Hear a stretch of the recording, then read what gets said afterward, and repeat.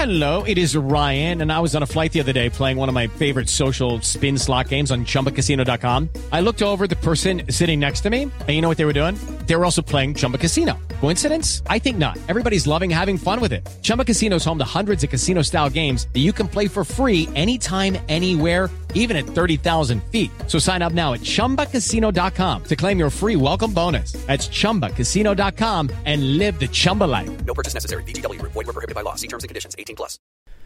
So Tulsi Gabbard finally announced she's quitting the Democratic Party. And obviously, you know, everybody saw this coming. I'm glad she's come out and announced it. I'm glad she's calling out what she is calling out.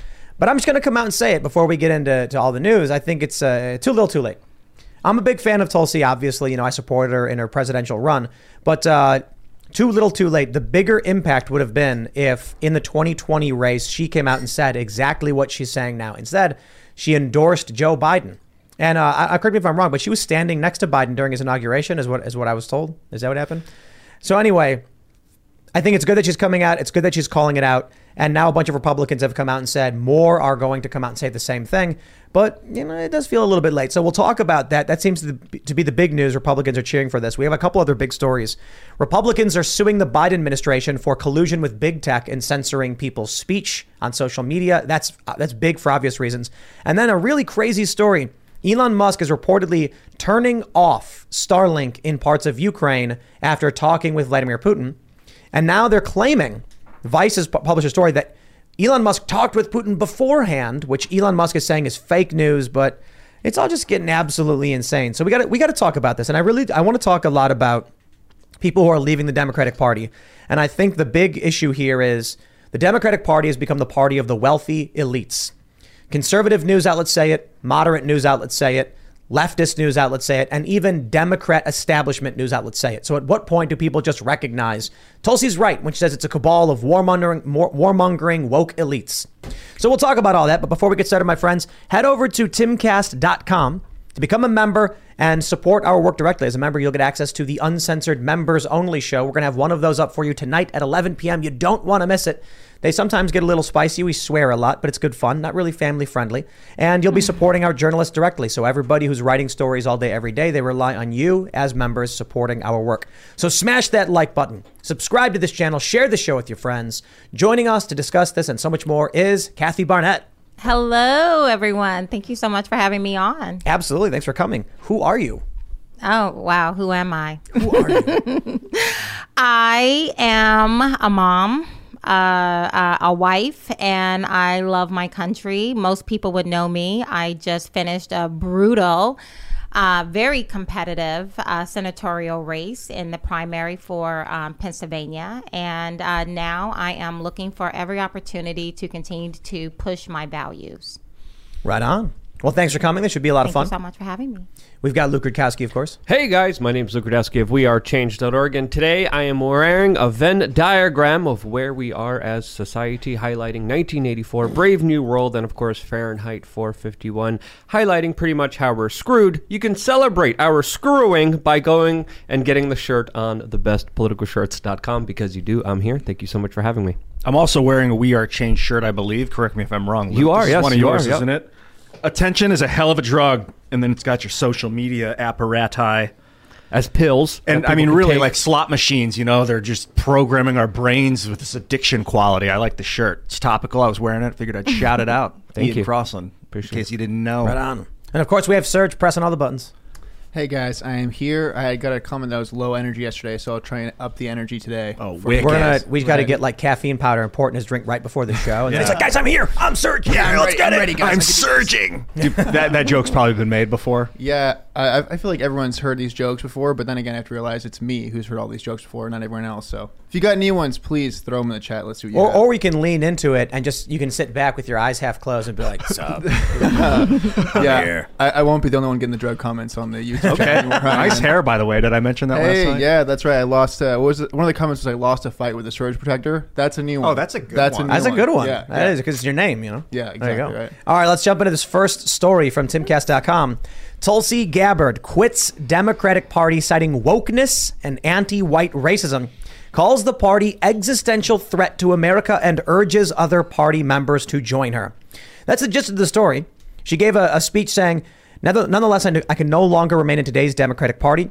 It's now under the complete control of an elitist cabal of warmongers driven by cowardly wokeness who divide us by racializing every issue and stoking anti-white racism, who actively work to undermine our God-given freedoms enshrined in our Constitution, and who are hostile to people of faith and spirituality, who demonize the police, who protect criminals at the expense of the law.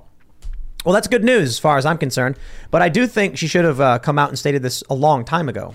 Absolutely, right? I mean, finally, welcome to the nightmare that the overwhelming majority of us have been living for quite some time, probably on steroids since 2016. So, I don't know, a little too late, I don't know, but I do believe that it is indicative of what will happen to the Democrat Party. I think more and more you would see a lot of people, sane, reasonable people who are waking up to the reality of how the left has taken over the Democrat Party.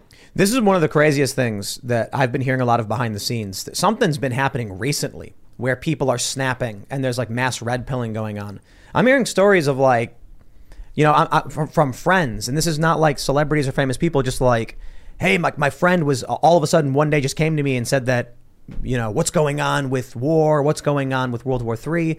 Joe Biden's doing all of this. And people are going from in the dark to red pill just very, very quickly. And I wonder if a lot of it is when the news says nuclear war may be coming, you start to pay attention. And then when you do, you go, hey, wait a minute, this Biden guy's actually really bad. I don't know if it's nuclear war. I think it's gas prices. I think it's food shortages. That's a good point. I think it's those things. For a lot of people, I live in a very woke, quote unquote, kind of area right outside of Philadelphia, the third largest county in the state of Pennsylvania, the second wealthiest county in the state of Pennsylvania. These people are very woke. But however, when you look at a lot of these people are beginning to take that red pill, that they're watching what happened to their children. I think education is going to be a really big issue for a lot of those suburban moms.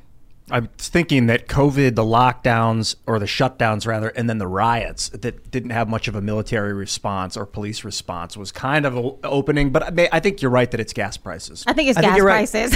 Yeah, I think, my perspective is like, why would a young person and then, obviously the war that's probably my personal bias. You bring up gas prices and I'm like, oh, yeah, you're probably right.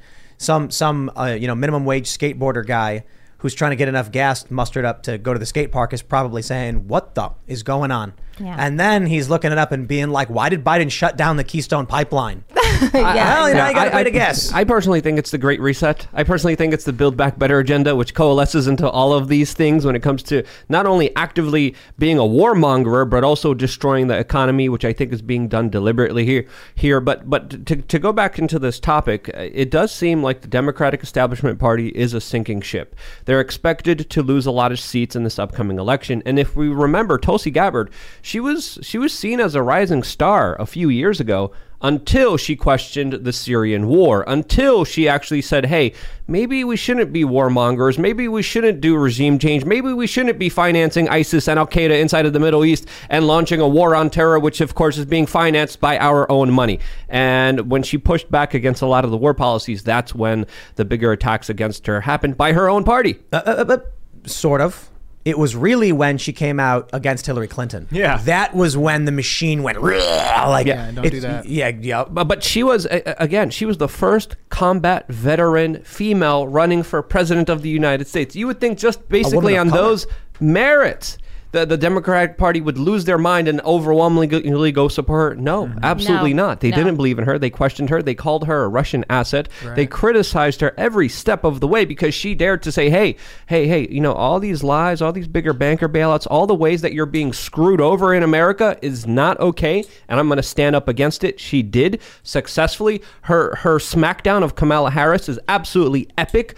And she has done a lot of good when it came to pushing the Overton window, starting conversations and debates, even though she was anti-gun, endorsed Joe Biden and the World Economic Forum. Anti-nuclear power. And the World Economic Forum even liked her so much that they put her up as representatives. Now, she, of course, along with the eye patch guy, Dan Crenshaw, say that they were put on there without their kind of consent. But regardless, still, the World Economic Forum said, hey, this is a good person. We we want to promote. She endorsed Joe Biden.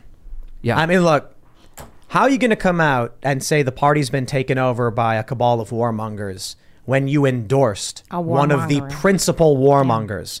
Don't tell me Tulsi didn't know about what Joe Biden was doing in the early in the early 2010s with the Iraq War. His brother's getting these lucrative contracts. There's no way she is unaware of what Hunter Biden was accused of doing with the laptop stuff. So I can respect if, behind the scenes, she's trying to be tactful and try and still remain in the Democratic Party to try and bring people into it who might actually be sane and cognizant of what's going on. But I kind of just feel like it's 2022. We're 2 months out, not barely, from just about 2 months out from 2023. Step into the world of power, loyalty, and luck. I'm gonna make him an offer he can't refuse. With family, cannolis, and spins mean everything. Now, you wanna get mixed up in the family business. Introducing The Godfather at ChumbaCasino.com. Test your luck in the shadowy world of The Godfather slot. Someday, I will call upon you to do a service for me. Play The Godfather, now at ChumbaCasino.com. Welcome to the family. No purchase necessary. VGW Group. Void where prohibited by law. 18+. Terms and conditions apply.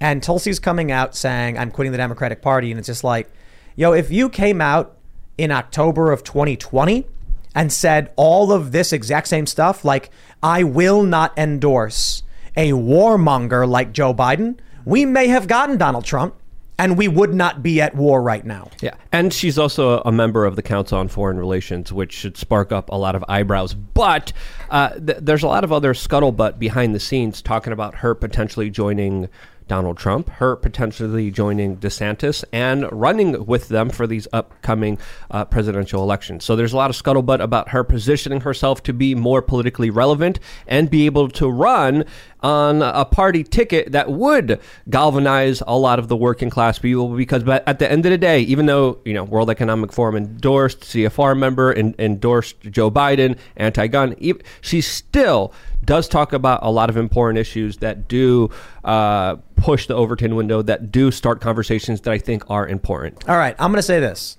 Everybody deserves to evolve.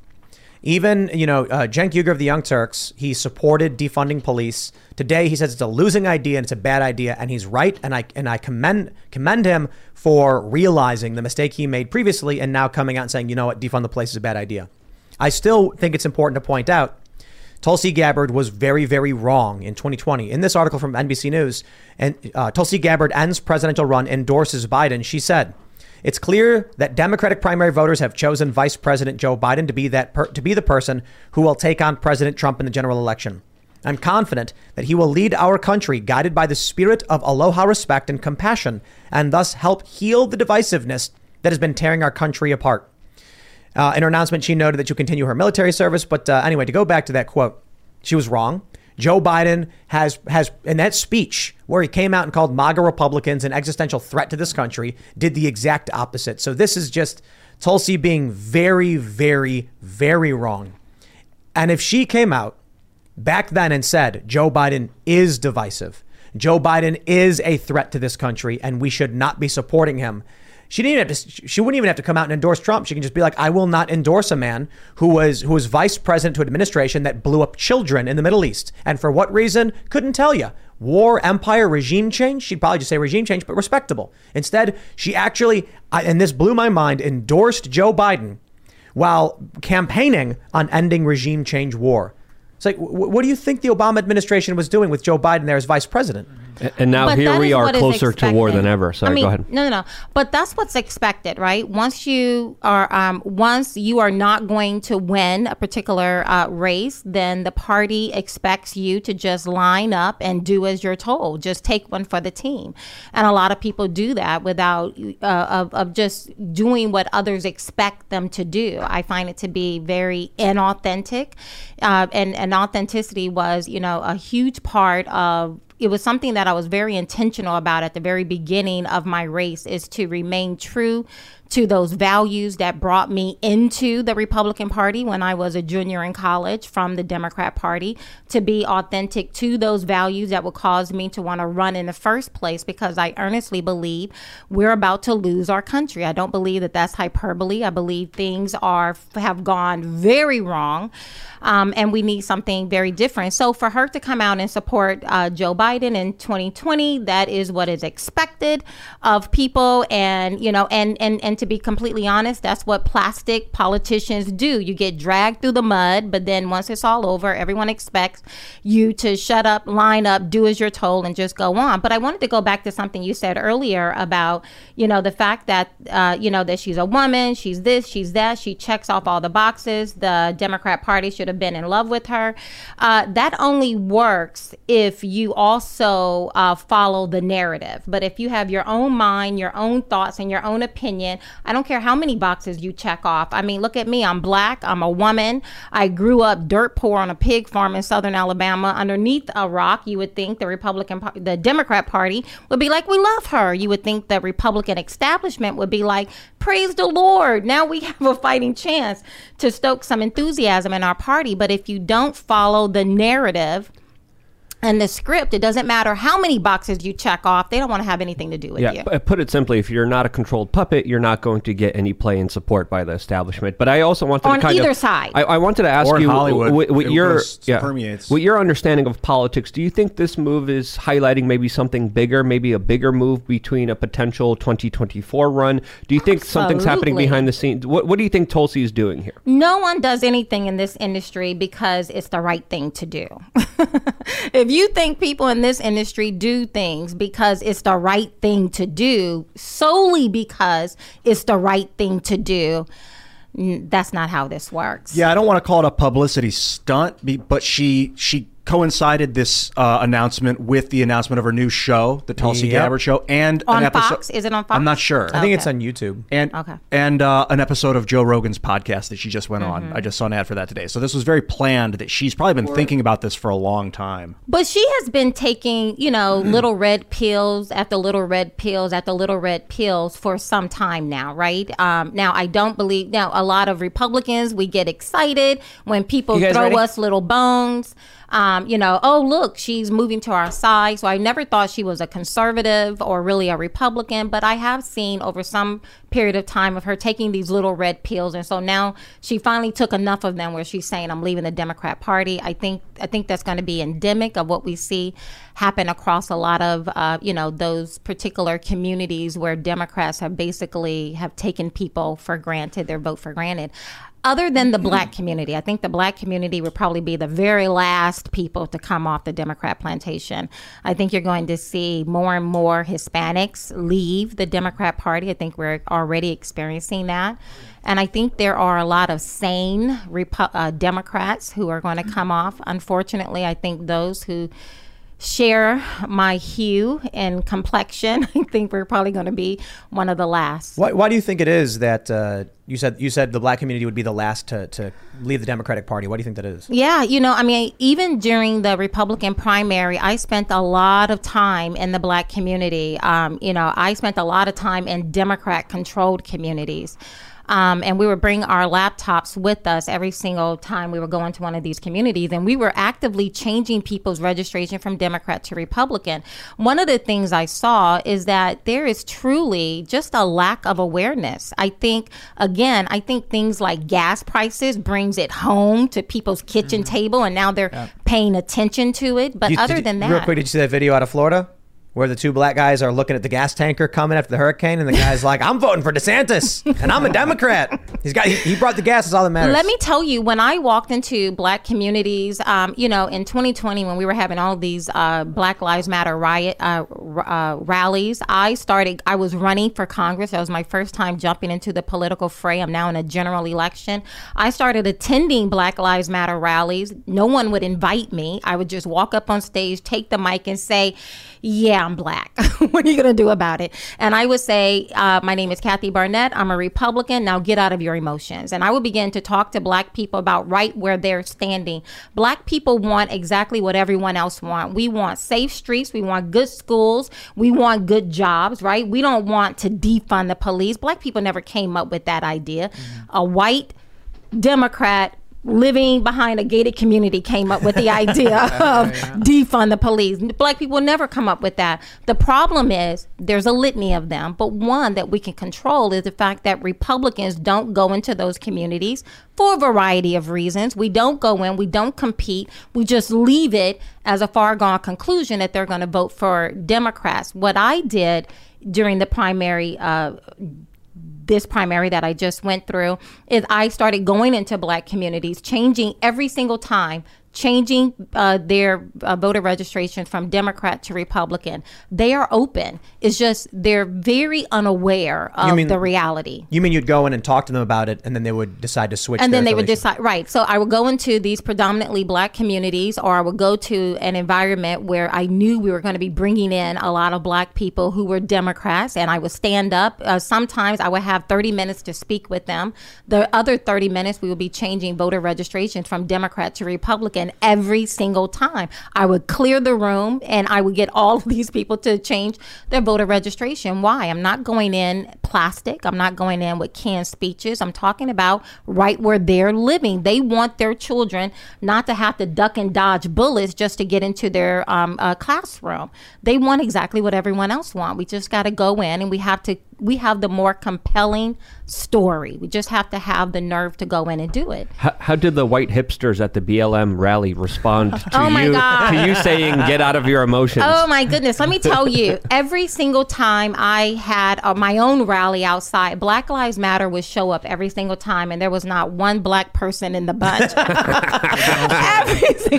It is nothing. I mean, these are some of the most racist, and that's not a word I throw around at all. I'm very careful about it. But I found more resistance and more hate from these progressive leftists. I don't even want to call them progressive, just these leftist Democrats, trying to tell me what it means to be black. I mean, just very bold and very in your face. And I found them to be very nasty.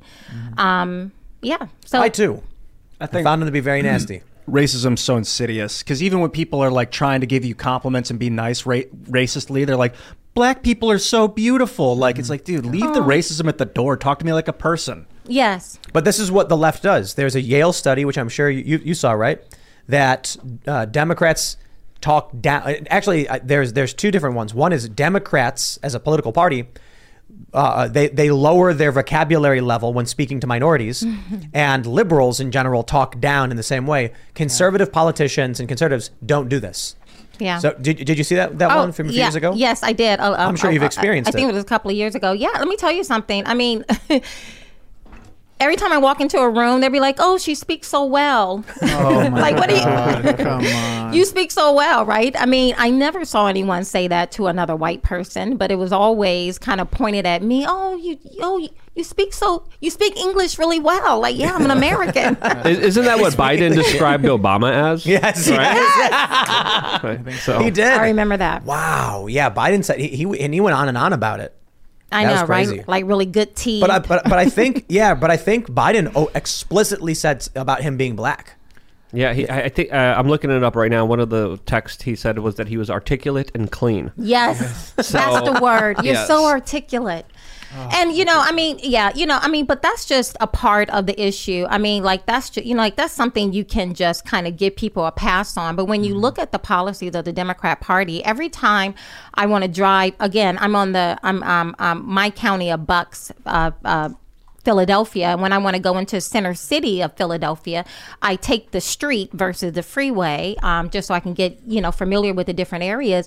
And it just really rubs me raw when I know I just drove into the black community. You drive from one community to another community to another community, and you get into the black community, and it's trash everywhere. It's liquor stores everywhere. It's mattresses, multiple mattresses just sitting on the sidewalk. It's very irritating. And so Democrats' policies, they are showing up in some of the most horrific ways, primarily in Democrat, in black communities. I will not read that quote from Joe Biden. I'm sorry. You guys, someone else that gets to read it. I'm not reading it. Who wants to read it? I'll read it. I mean, so read the full thing that Biden famously said. Biden famously said in the New York Observer, I gotta get that glare off the screen. Quote, I mean, you got the first, Biden says, mainstream African-American who's articulate and bright, says Joe Biden, and clean and a nice looking guy. I mean, that's a storybook, man. What's the storybook? That a black guy's cleaned up, Joe? I respect, racist freak? I love you, man. I'm just saying, leave the racism at the door. I respect how you kept breaking the quote up by saying Biden says. I don't want to think I'm the one saying this goofy. Yeah, you don't get that clipped out. But I mean, it's amazing that he said that. He had to apologize for it. But this, to me, scientific studies showing that Democrats talk down to black people, that they use lower grade language. Like, that says everything. Well, listen, Democrats hated me. And the reason why they hate me is because I don't need them. I don't need them to pay my bills. I don't need them to help me with anything. All I need them to do is get out of my way, right? And so, I mean, and that was the reality. That was my reality, my experience of just running all across Pennsylvania. But again, that was when I was in a general election in 2020. Now I came into a primary election in 2022, and now I'm running as a Republican in a Republican primary. And let me just tell you, the issue is not just with the Democrat Party. We do have this thing called a uniparty in our country, and Democrats cannot do half the things they're doing if Republicans in the establishment, the elites within the Republican Party, the machine, was not complicit. Right. Don't play ball. What do you think about Democratic policy has altered the way you were saying when you get to the black community of Philadelphia that there's trash on the street, and why? What do you think policy-wise has caused that specifically? Yeah. It's a broken culture. I mean, and I would say I would go into, again,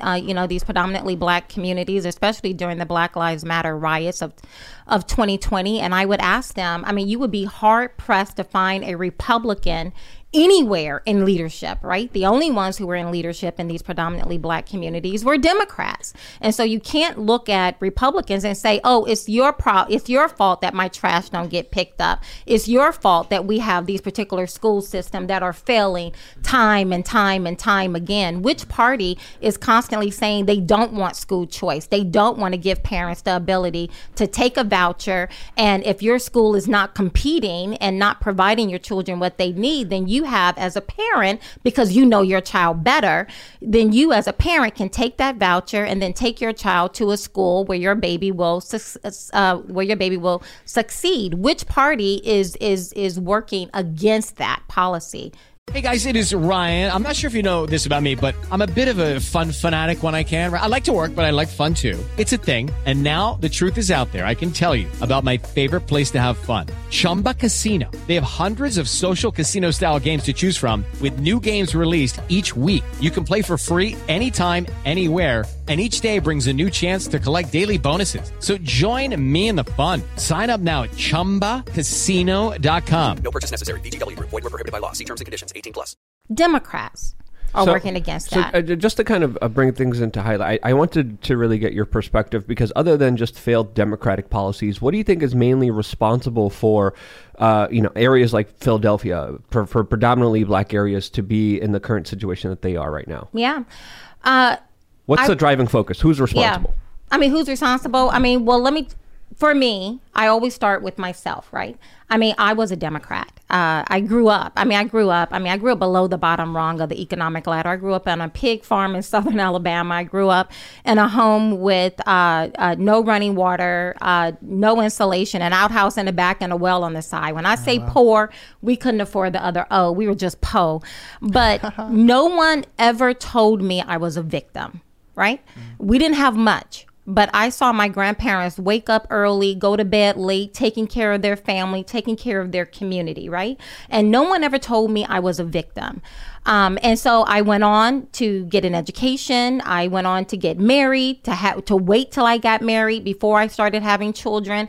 So you can learn these particular things. So before we start saying, oh, it's the white man's fault, or oh, it's that black man's fault, or oh, it's these people's fault, I always want to get the mirror and put it up in my own face and say, what can I do with my life? But now, once you get beyond that, right, because I can only control so much. I'm so grateful to God. I think it's going to become increasingly difficult for people who were like me, who find themselves the way I once was, underneath a rock. I think it's going to become increasingly difficult for those people to begin to climb their way out of that kind of poverty and create a new life for themselves. I believe the policies, I mean, you know, when you listen to Jerome Powell, the Fed chair, talk about destroying demand in order to get inflation in line, what he means by that, the way you destroy demand is by destroying people's lives. And you destroy people's lives by forcing them to be fired, right? Or creating an environment where jobs are not hiring, but firing, right?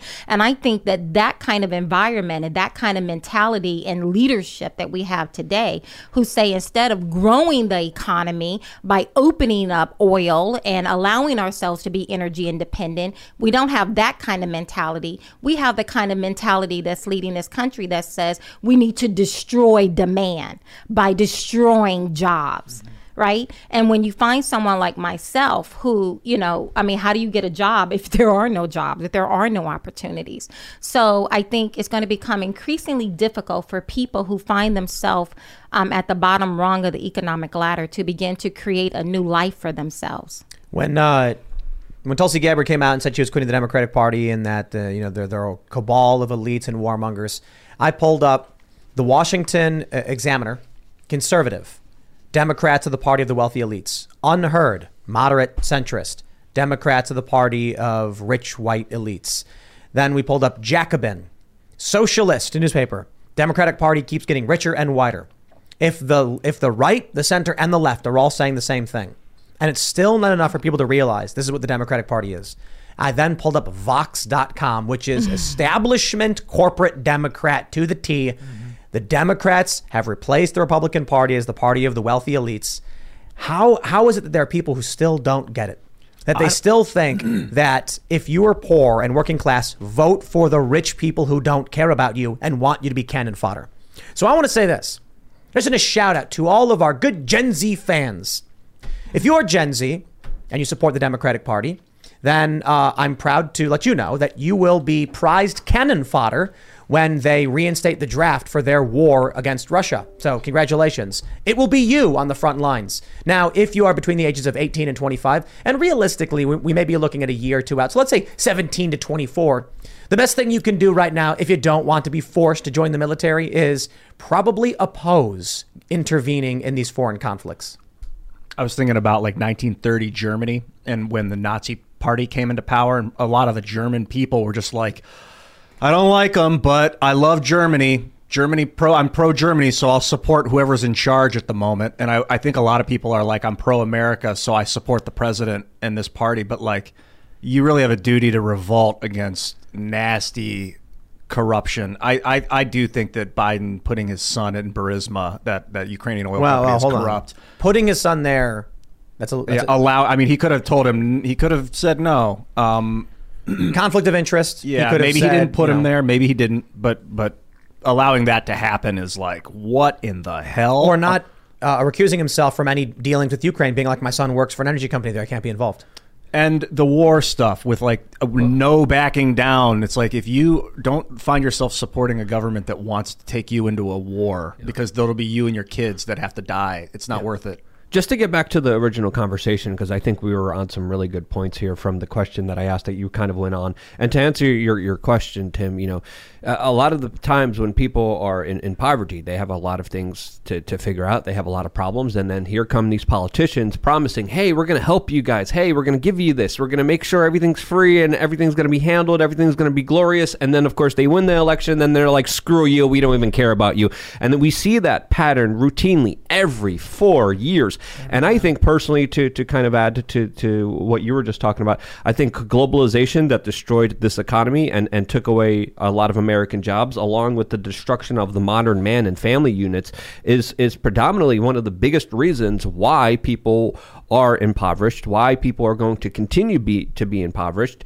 And I think a lot of these policies are being done deliberately, in my opinion, with the subjugation of humanity. I want to tack on, unlike 1930 Germany, a lot of people have woken up to the crap. Like you guys were saying earlier in the show, the red pilling of America's now with this tax hikes, and you're learning about the military industrial complex, the liberal economic order, all this like information that's available on because of the internet in a lot of ways. I think that people are able to not blindly follow the warmongering leader. Yeah, so much more information. Yeah, in the past. I mean, but I'm kind of going back a little bit more. We're ping ponging over here, but most people define poverty in dollars and cents, but they don't. But if poverty, if curing poverty was nothing more than a stimulus check, then Black people, among all people, well, all of our issues would be solved, right? When you begin to think about all the aid and all the government money, that certain communities get.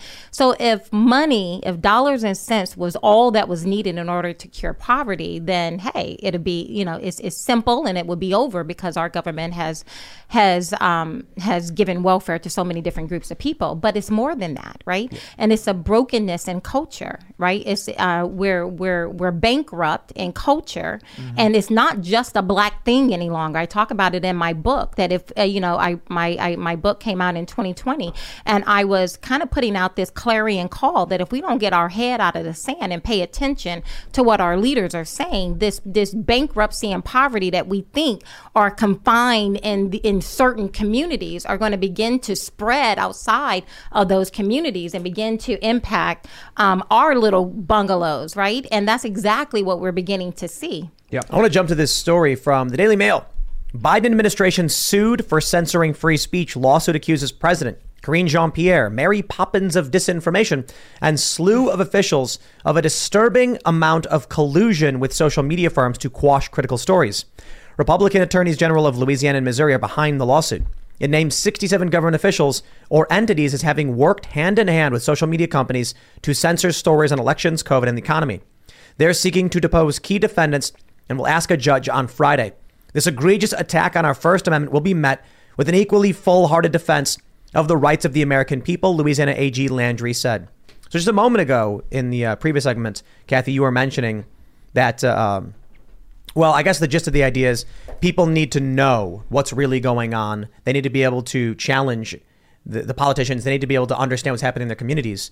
But now you have more and more evidence piling up that the government is actually working with big tech to make sure people can't know what's actually happening in their communities. Yeah. So when we talk about why it is that a poor person would keep voting Democrat, it's because they are being locked in. They're locked in a bubble where they can't get accurate information. It's becoming increasingly harder. Now, I do think, with all that being said, we are still winning this cultural battle. We're seeing, The Daily Show, Trevor Noah's quitting, CNN's in a death spiral, Brian Stelter's canceled. All of these awful narrative mongers, smear merchants, are being ousted, losing their positions of power and influence. And regular people are finding their voices through the internet. What we see here is the government desperate to make sure you don't know what's actually going on around you. And that's a problem. That's a problem, right? Can you imagine if Trump had weaponized the FBI, the media, Facebook and Google, and how minds would be blown right now? Yeah. People's hair would be on fire. They'd be running through glass pane windows, right? The world would be coming to an end. But it's so un-American. And I believe it is just so very dangerous. I mean, think about the first 5 rights of the First Amendment: freedom of speech, freedom of religion, freedom to, Lord, I'm forgetting because I'm on television right now, but freedom of speech, freedom of religion, press, freedom of the press, freedom to mobilize. What's that? No, not mobilize, but peaceably assemble. Peaceably assemble. Peacefully assemble. That's one form of mobilization. Redress of grievances. Yes, exactly right. And now, but when you go, it's all 5 of them. But when you go down all 5 of them, you will see how this particular administration has just trounced have pounced on people's just basic fundamental rights, right? Freedom of speech. I mean, go out there on Twitter and put in monkeypox and see what happens to you, right? Like they're shutting all of that kind of conversation down. Talk about, COVID and the vaccines or any of those particular things. And there are certain sites that will shut your conversation down altogether. Like, YouTube. Like YouTube. Exactly. Yeah. Right. I mean, I go figure. And so, and then you wonder why people are. I mean, when we were on the campaign trail for 13 months, we were traveling over 1,500 miles every single week, and we were going all across Pennsylvania. And I mean, and I saw, and the people are just amazing. We have some of the most amazing people within the Republican Party, but I can assure you, people are stressed. People are like in little pressure cookers right now, right? And then when they want to express themselves and speak out and talk about the various issues that are concerning them, and now they're told, well, you can't. We're going to suppress. We're going to shadow ban. We're going to, boot you off altogether. That is not creating a healthy environment for our country. And that's just on social media. Now you begin to talk about, inflation and gas prices and what's going on, on the precipice of World War III, all of these particular pressures, it's a lot. Yeah, I think the demoralization, it leads towards mental poverty. Like you were saying, you never felt like a victim growing up. And because of that, you were basically wealthy. I mean, you may not have had money. You don't need necessarily money to have a wealthy state of mind, friends and family, and love and desire to create. I was loved. I was loved. I was cared for. And because of that, you created something great. Yeah. And people that have no faith or that think that they're victims and are living that lifestyle may tend towards destroying themselves or allowing themselves to be destroyed. I mean, but think about it. If you're living in a culture where every time you turn around as a young black man, let's just say, as a young black straight man, let's just say, everywhere you turn, you're being told you're a victim. You're being told you're inferior. You're being told that, that because you have white skin, you have privileges that my brown skin does not provide me, that somehow my brown skin is barring me from a world that your white skin gives you access to. Can you imagine if that is your daily diet, morning, noon, and night, how you will show up in the world, right? And that is the narrative. Regarding the censorship stuff, I feel like not that states have revolted for less, but that like if you pressure people living that they can't have normal conversations in their daily life, they're going to tell you to screw yourself and they're going to form their own government. And if 39 states in the United States told the federal government, no more. No. You're not going to censor us. We live free in our states. The problem is if state governments start censoring their own people, that's why we built a federal government, was to protect people from states overreaching on their citizens. So it's the first time we've been in this. Well, that's basically Shays Rebellion's an example of the Massachusetts government just imprisoning people at will, bringing the federal government can't actually pardon people for state crimes. No, but it can send in federal troops to make sure that a state doesn't like the freeing. If it's violating the Constitution. Exactly. If it's violating the federal Constitution. Yeah. And this is kind of the first time in our history that we've had a situation where people feel like the federal government is infringing on their rights more than their states. And it's, I don't know, tenably, like Luke, you were saying you feel like it's like this order, this change of order. I'm not sure how you phrased it earlier.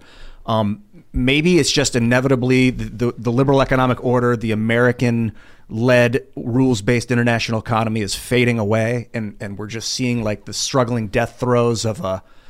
But the thing is, that's not it, because it's us. It's the people of the United States. No. We're leading this thing. The Uniparty, for the longest time, was an elite class. Look at the media. For the longest time, if you wanted to be a journalist, you had to come from a rich family. Because the companies were based in New York City, the big ones. And if you wanted to work there, you had to be an intern, meaning you weren't getting paid or you're getting paid very little. And how can you afford to live in New York City getting paid very little? Your parents paid your bills. Right. This was a well-known problem in the media industry, even up to 10 years ago. And it probably is still a problem in New York, though it's probably been alleviated to a certain degree. Now we're seeing that regular little old people can take a GoPro, put it on their monitor screen and talk for a few minutes and eventually grow that into a podcast where they have a voice. That's changing the game. And this means the establishment Uniparty is losing that class-based control they've had for the longest time. And they had tried to consolidate their power with the corporation legalities, where you can like say, hey, you can't sue me, you can't take anything from me, you got to take it from that fake corporation I built. And then they can move their corporation offshore, have bank accounts offshore, and they're basically the oligarchs running the Uniparty is this wealthy corporatist. It's pretty simple here. Tyrants can't rule if they can't control information, because people will speak out against their tyranny, and this is exactly what they're doing and what they've been doing. I've been screaming about this for many years now. People called me a conspiracy theorist. People called me a kook. People said I was insane. I was crazy. There's no way that the federal government is involved when it comes to censorship of big tech social media. They're private companies. They get to decide and do whatever they want themselves because they're private entities. Let the free market speak. And I was screaming on the top of my lungs, it is not a free market. It never was a free market. Intelligence agencies helped start up a lot of these major corporations. And on the other hand, who's playing with their phone right now? It's getting hot. Was that you or me? I think it was Kathy. Put the phone down, ma'am. Pay attention. And truly, what is happening here is them saying, you know what? We're going to go after comedians, scientists, doctors, medical professionals, politicians. We don't care. We're just going to censor and shut everyone up for our own personal benefit, because we want to control every aspect of this existence, including the thoughts in your head. And that right there is just too much power for any individual to have. They should be sued out of town. They should lose their positions of power because they were very irresponsible with it, and they're endangering all of us by trying to literally enact thought control.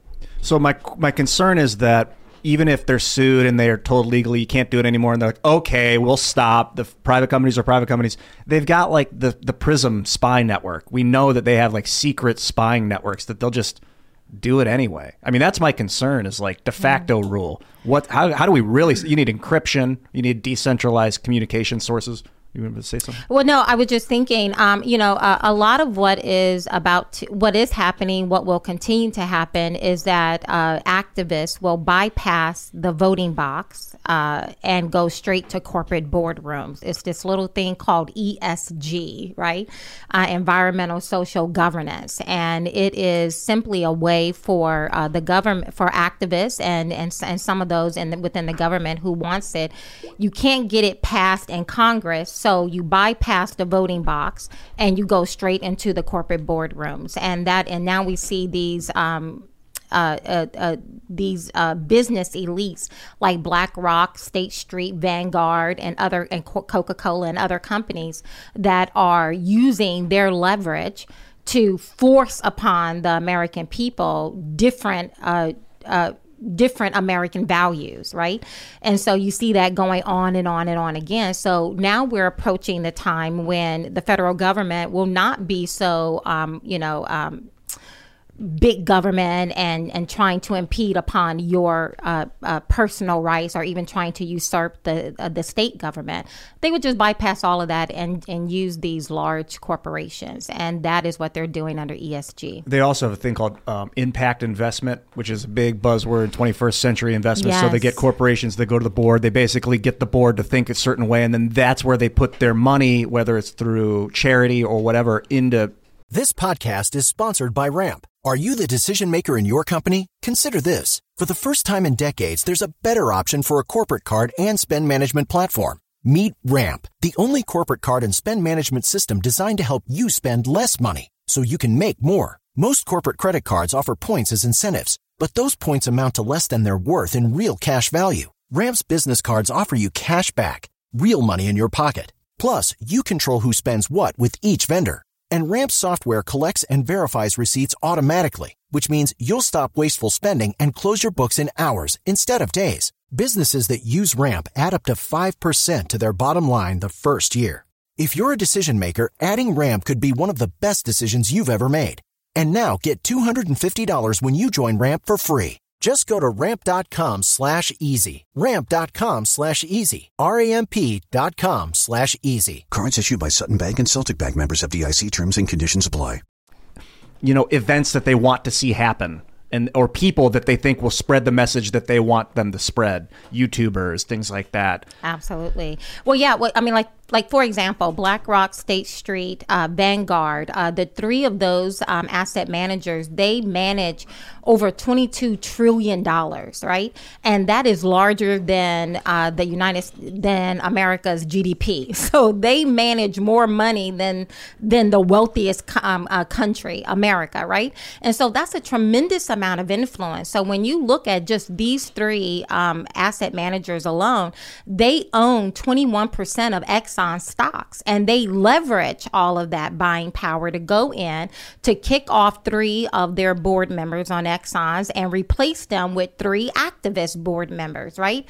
And then once they take over the largest of all of the oil and gas companies, now they just use them as poster children as they go to Chevron and Mobil and others and say, if you don't do what we tell you to do when it comes to stop drilling or to adopt more or to try to transition faster away from oil and into renewable energy, then we're going to do to your company what we just did to the largest company, Exxon. That's exactly what they did. And so they are literally not only destroying the fiduciary responsibility between the manager who manages the individual investor's money. So they're messing up that relationship, because if you're managing my money, your only focus should be on maximizing my shareholders' wealth. But if you're no longer focused on maximizing my shareholders' wealth, but now pushing a particular narrative, now you're changing traditional American values and you're bypassing the voting box to do it. That's my concern with doctors too, because it used to be a doctor to patient. It was like the investor to the investment manager, and that was all they cared about was the health of the patient. Now you've got, I don't know if BlackRock, State Street, and Vanguard are on the boards of hospitals as well, of insurance agencies. I wouldn't be surprised to find out. Yes, they are. And so is it confirmed that they will? Scope 3 is something that you find in Chevron, for example. And so what Scope 3 is, which is what these activists are pushing, it forces private companies to become the big brother of every other company in their supply chain, right? So if you're Chevron, you should just be focused on finding investments to drill more oil, especially in a time that we find ourselves right now. But instead, Scope 3 says not only do you need to be green new energy compliant, but that insurance company that's selling you insurance to protect your workers, you need to now play big brother to them and make sure that they too are moving towards doing everything they need to do to be clean energy. You're absolutely right on the money, and I would even say it goes even bigger than private corporations. It happens to other countries like Sri Lanka. Sri Lanka, of course, we're going along with the ESG score, implementing the ESG policies. The World Economic Forum was like, they're doing great and amazing. They're going to be the biggest and brightest stars in the developing world. And look at you now. What happened to Sri Lanka? They were deliberately destroyed by the policies that they were extorted and manipulated to implement that pushed diversity, all these issues, diversity, wokeness, gender equality, all of that. And then what happened when they put in all the green policies and all the policies that, of course, it wrecked and utterly destroyed their country. And this wasn't an accident. This was done deliberately. And now the same policies that were tested in Sri Lanka, that were tested on the corporations, are being implemented globally and are being introduced here in the United States and will topple the Western world from what I'm seeing. It wasn't a mistake. No, it wasn't. Everything we're seeing in Sri Lanka with the food riots and the gas shortages and all that, that's the intended consequence. They outright are saying it. They're telling farmers not to farm.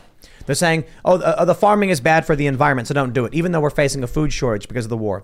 They're saying they want to shut down fossil fuels. What do you think happens? Take a look at Sri Lanka. If that's the country you want to live in, by all means, keep on moving forward with these policy plans. But I'll tell you, it's not the conservatives, the libertarians, and the post-liberals who are going to be dealing with it, because these people are getting out of cities.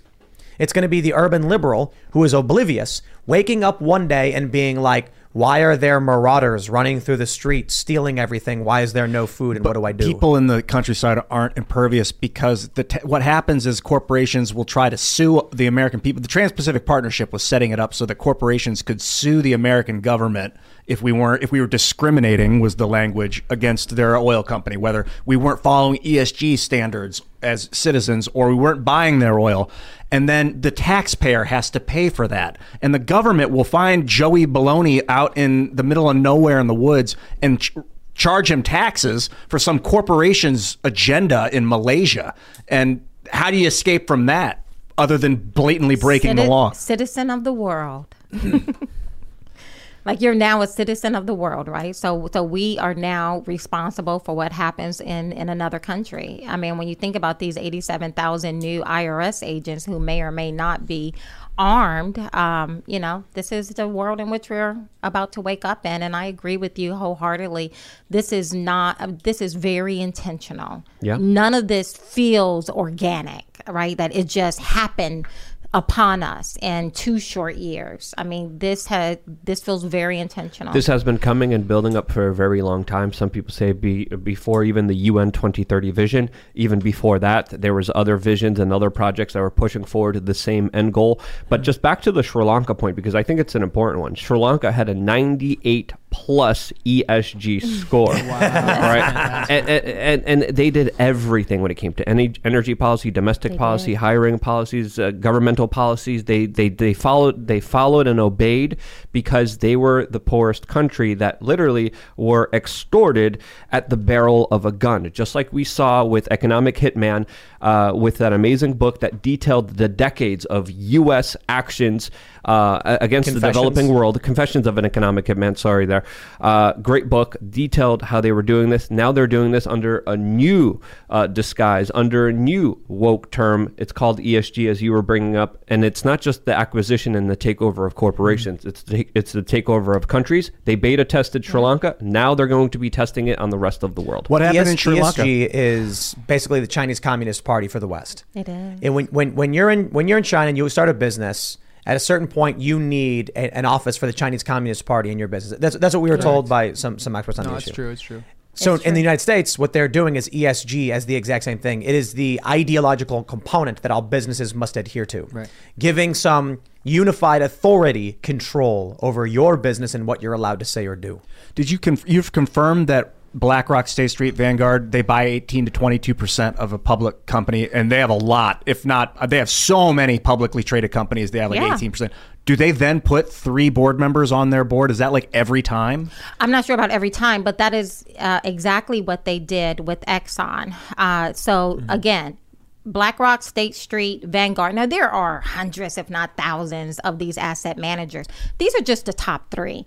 And they manage over $22 trillion of assets around the world, right? And again, that's larger than the entire GDP of America. So I say that to say these people own they have a tremendous amount of power and clout and leverage. And specifically to ExxonMobil, they own, the 3 of them, 21% of Exxon shares. And so what they did is that they worked alongside this very small activist manager, I think it's called Engine Number One, and who had no clout to do anything. But Engine Number One put up these 3 activist board members, and BlackRock, State Street, Vanguard. They decided to come alongside Engine Number One and to use their leverage and their proxy votes to vote in those 3 board members, right? So they kicked out 3, added 3, and ExxonMobil has gone woke. You want to read? Can you read that one, Ian? Are you able to? This might be one. It might be a challenge. Where the whole thing, the whole BlackRock. That is blurry for me. All right, let me read it. Okay. BlackRock Inc. is an American multinational investment company based in New York City. Founded in 1988, initially as a risk management and fixed income institutional asset manager. BlackRock is the world's largest asset manager with US $10 trillion in assets under management as of January 2022. BlackRock operates globally with 70 offices in 30 countries and clients in 100 countries. BlackRock has sought to position itself as an industry leader in environmental, social, and corporate governance, ESG. The company has faced criticism for worsening climate change, its close ties with the Federal Reserve System during the COVID-19 pandemic, anti-competitive behavior, and its unprecedented investments in China. And you know what? I'll just add as the cherry on top, BlackRock just sounds like the name of a villainous organization from a Mission Impossible movie. I have my BlackRock right here. It's called Obsidian, and I believe that's where they got the name. It's from Obsidian, the looking glass. No, there's a lot of occult symbology when it comes to BlackRock, Black Cube, which is also an Israeli intelligence private contracting agency. There's also religious aspects here, spiritual aspects here. Oh, that's like Mecca is the big black cube. Exactly. So there's a lot more reference to this than a lot of people realize. Blackstone also. This is all about this Black Rock. I don't know if it's volcanic glass or what they're talking. What's Mecca? It's called the Kaaba. Kaaba. What's it made out of? I don't actually know, but it's been there for a while. It's actually pretty Islamic. It's not the. You're talking about Mecca? It's the thing inside of it. Correct. Right, correct. Yeah. The outer thing is not actually, it's commonly misconstrued as that's the outer thing, but it's actually just a small thing that's been inside of Mecca for thousands of years, pre-Islam, if I'm correct. I heard it was like a meteorite or something. Yes, now we're that's what talking. they say. Yes. Regarding anti-competitive behavior for BlackRock, I've read that BlackRock, State Street, and Vanguard own each other, and it's just a cycle. Probably shares of each other now. Yeah, I would. If anyone in the chat can source that data for me and send it to me on Twitter or Minds, I'd love to have another look at it. This was like 10 years ago, 6 years ago when I was Who owns these companies? I wanted to find the names of the guys, but it just turns out it's other corporations. And he's the CEO, Larry Fink. Founder. Of BlackRock. The founder. But who owns it? I don't know. The CEO doesn't even have to have a percent of the company. Aliens. And when you ask people, well, what is ESG? No one really knows what ESG is. I mean, it is it's a huge dichotomy between what they say it is and how it's going to revolutionize capitalism, and then there's reality of what's actually going on, right?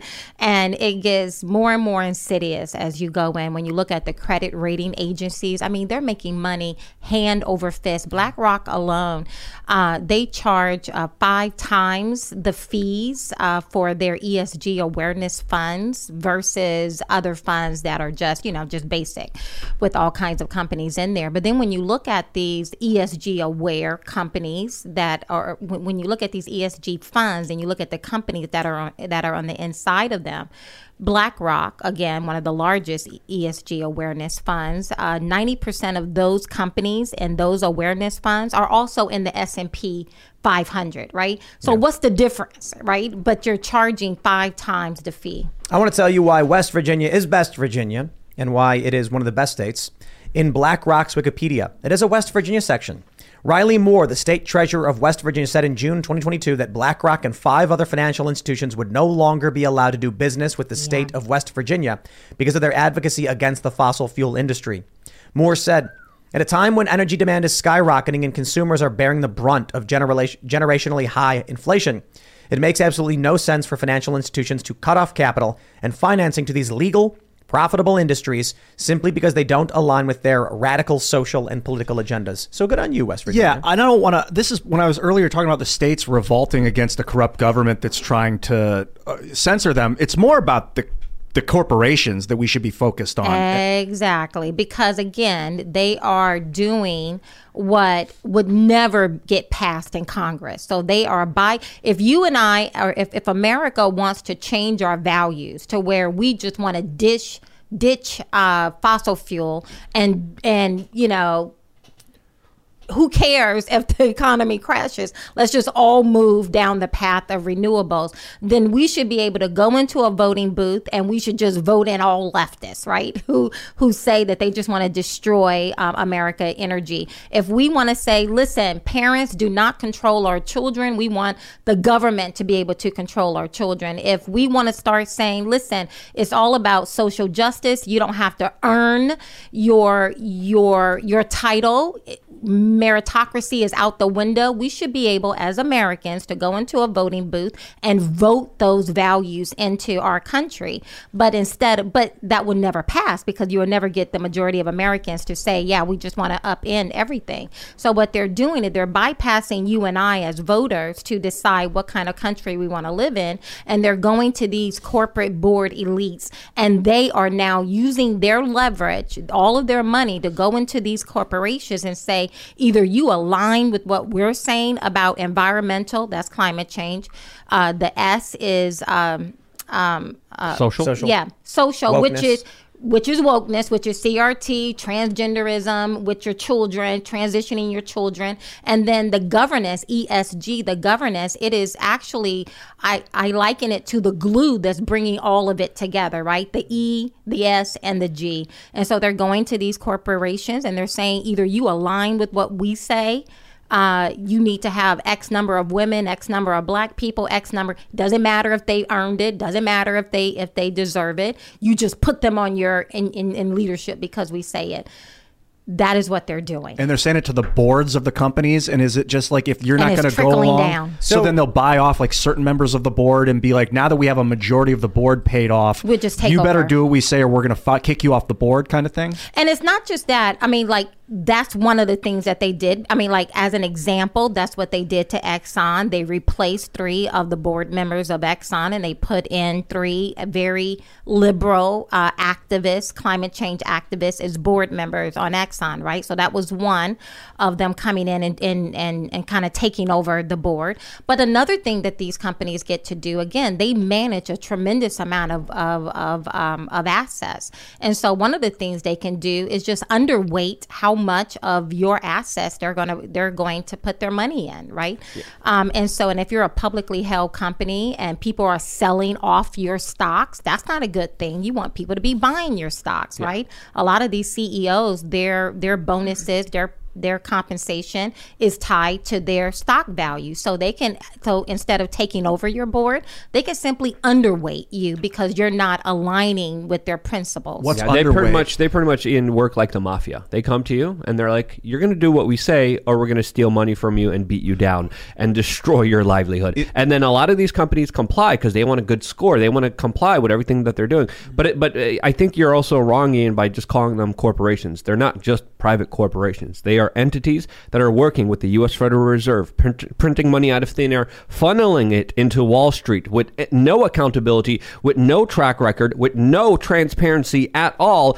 And now when you have the coffers of the Federal Reserve at your beck and call, you could do whatever you want. You could say, hey, we're going to invest money here. We're going to put money here. We're going to give this company here, this corporation here, all this money. You want some of it? You got to go along. Get on your knees and worship the altar of our rule that we're going to be, of course, pushing on everyone. And it's even beyond just even BlackRock. California mandated increased diversity on their corporate boards. That was a law. They had to comply. So this was going along with their policies that are being implemented, not through just economic force, but also government force, as we're seeing the same people responsible for a lot of these policies coalesce and implement them in all aspects of life. You're right that calling corporations not accurate. They need new names for these megacorps, but then the word corp is in there. I'd rather just call them something unique when they become, so prolific. Cabals, that's a good way to put it. Legal cabals.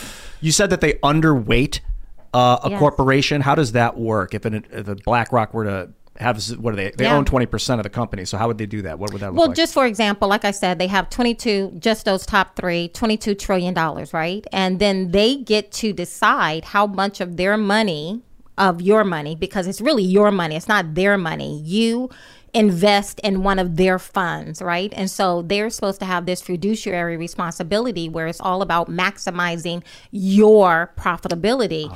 And so they take your money. So I say their money, but it's not really their money. They manage roughly $22 trillion. And so they can decide where they want to put that money. And that's stakeholder capitalism. Stakeholder. Now, define a stakeholder, right? You're here in America and you're, busting your hump. My grandfather, he was a janitor. It was just, and so he could take his money and try to invest, and he wants to retire. But instead of investing along his values, his principles, and investing for the purpose of maximizing his few dollars so that one day maybe he can retire, send his kids off to college, they take that money and they say, well, hey, my stakeholder is not you, the shareholder, right? My stakeholder is, climate change in some remote part of Africa, right? Building roads or schools or social justice in some, in the Amazon somewhere. So it's very nebulous. It's very, there's a tremendous amount of ambiguity. The SEC has now gotten involved because there's a lot of greenwashing where you have people who are just saying they're green or that they're ESG compliant just because, in essence, I liken it to designer label. Right? ESG is nothing more than a designer label. Mm-hmm. And you want to have that designer label because now you can charge more fees. You look chic. People want to invite you to the Christmas party. And because there's nothing good that's coming out from this. So how did we end up with Dr. Oz instead of you? Well, Dr. Oz, he doesn't seem to know anything about this. He doesn't talk about it. It seems very generic. You were running. You seem to be extremely knowledgeable on all of these issues internationally and domestically. And the people of Pennsylvania, that's the choice they get? Well, let me just say, the people of Pennsylvania are some of the best people. 13 months, 1,500 miles every single week. The overwhelming majority of the rooms I walk in, I was the only Black person in the room. And yet I felt like I was their sister. I felt like we were that we had a meeting of the minds and we were trying to fight and win our country back. I absolutely love the people of Pennsylvania. My heart grieved, just because I believe they deserve good leadership. I believe they deserve people who will actually, not just Pennsylvania, but all of America. My heart grieves for us. We are living in very serious times, and we have some very unserious, quote unquote, leaders right now, right? And everybody seems to be lining their own pocket. When you look at Nancy Pelosi and her husband, Paul Pelosi, what appears to be some insider trading going on, who knows, right? And you see that time and time again. You see all this money going over to Ukraine, and no one can tell you where the money is going. But hey, let's trust them. Although Ernst & Young ranks Ukraine in the top 5 most corrupt countries in the world, right? But hey, let's just send over another, $12 billion. And if you don't do it, you must be a Russian sympathizer, right? You can't have any honest dialogue about some very serious things that are going on right now. And that is the reason why I ran. I am the most unlikely candidate. Just to give some perspective, I ran against, my 2 main primary opponents. They spent, when you look at what they spent and the money from the PACs, they spent $60 million on a primary race, right? I spent less than $2 million and all of it came from the people. But this is what you get by 13 months, 1,500 miles, knocking on every door. I have no regrets. Yeah.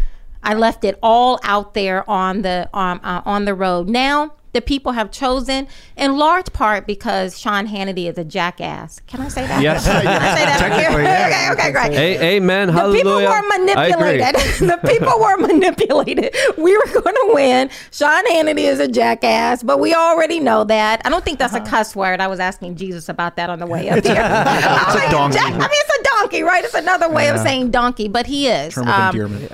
I know.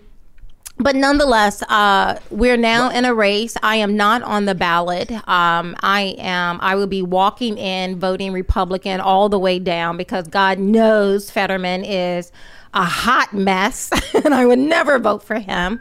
And I would encourage Pennsylvanians to do the same, to walk in and not vote for Fetterman. Yeah. I would actually even say Hannity is a statist stooge, and I definitely agree with your sentiments. He's a puppet. Absolutely. Remember? A puppet of the intelligence agency. I was on his show for 7 different times. He never once asked me any of those riveting questions that he wanted to ask in the last 5 days. And what you're saying about the ESG score is the nail on the head. It's one of the most important issues that no one else wants to really talk about. It's the most important topic. And you covered it very, very well, which again, a lot of people don't do that. And a lot of people are afraid to talk about these issues. So I commend you for having the courage for doing so and speaking about these issues so boldly. But I just wanted to ask you specifically, what in the world do you think Donald Trump was thinking endorsing Oz over you? What was going through his head? What's going on here? Before you answer. Now, y'all know I got to go back to Pennsylvania, right? So don't get me in trouble with the people. I look forward to,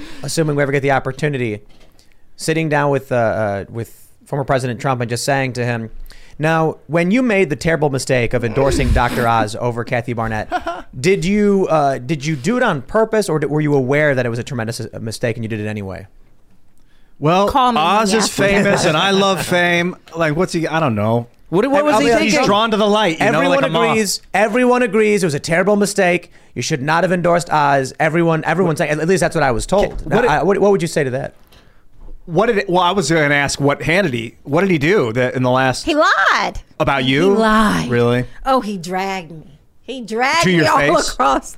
No, he's a punk. Of course he wasn't, right? And I went on Twitter and I said, well, since you have all of these riveting questions, I am gonna, I'm gonna hold Monday, 9 p.m.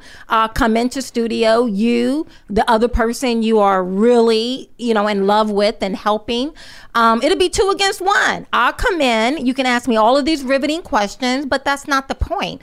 The point is they looked up and they were like, oh my God, this little black chick is about to win. And we can't have that. right? Because what was done to me was not, and this is something for the Republican Party, right? For the voters to pay attention to, that I was not dragged with these horrible lies, right? Calling me a Black Lives Matter supporter, that I'm a part of Black Lives Matter. They would get a picture of me, and they would flash a picture of me after saying Black Lives Matter, or flash a picture of me after saying Black rioters, right? Nice. You know, of playing those really stupid games. And it wasn't the left who was doing this to me. It was my own party, which just shocked the world. I mean, I know, you know, politics is dirty, but that's a whole nother level. And I'm a conservative, and I don't think it was racist necessarily, although racism and elitism feels a whole lot alike in today's economy of things. No one came to my house and told me to walk out and try to, lynch me or anything like that. That's real racism, right? Mm-hmm. But this was really ugly. It was really nasty. It wasn't just politics as usual. But the Republican Party.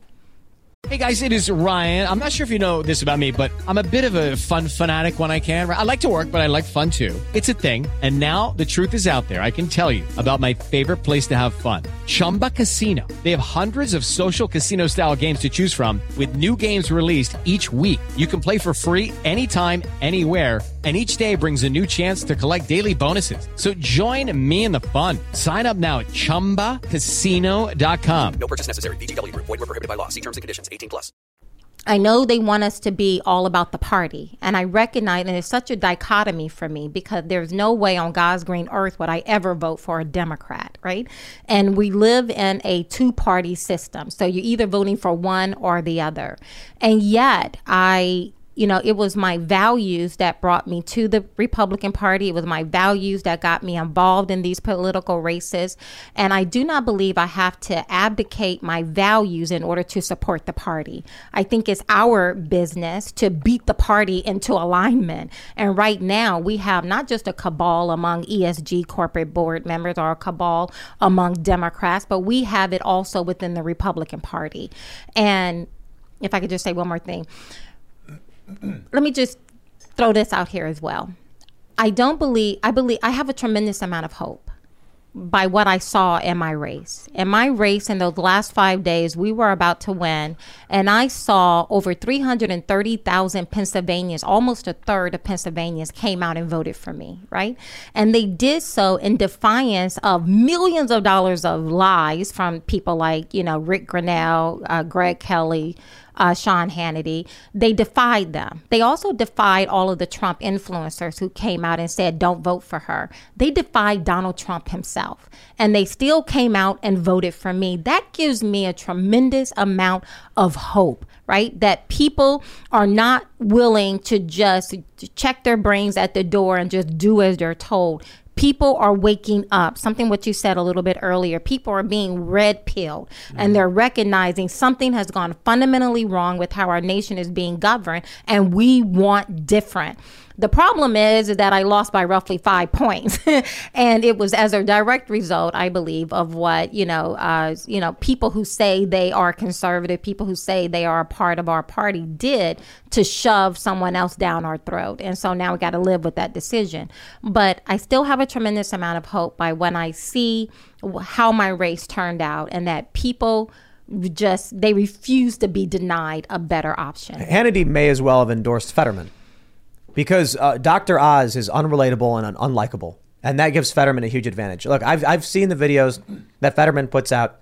He's got health issues. He's got something, really, really wrong with his neck. I hope he's okay. I don't know what that is. He was always wearing, it was the weirdest thing. He's in suits and he's wearing a scarf.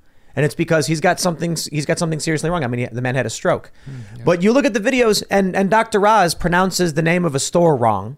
Now, this was a big. I don't know if you got, what did he say? Was it Wegmans or something? Wegmans. I don't remember how. And then he was like, "My wife's trying to make crudité," and it's just like, who is he trying to pull suburban white upper class voters or something? And then Fetterman comes out and he really tries to play up to the Philadelphia, working class Democrat, good old boy or whatever. These are the guys that showed up when Antifa was trying to tear down the Christopher Columbus statue. This is a predominantly Democrat city. Yeah. That's what Fetterman is going for. When Hannity came out and he tanked your campaign and then helps prop up Oz, he was basically saying, I hope Fetterman wins. Listen, Fetterman is horrid. I mean, horrible, right? I mean, he was horrible before the stroke. Now he's horrible with health issues.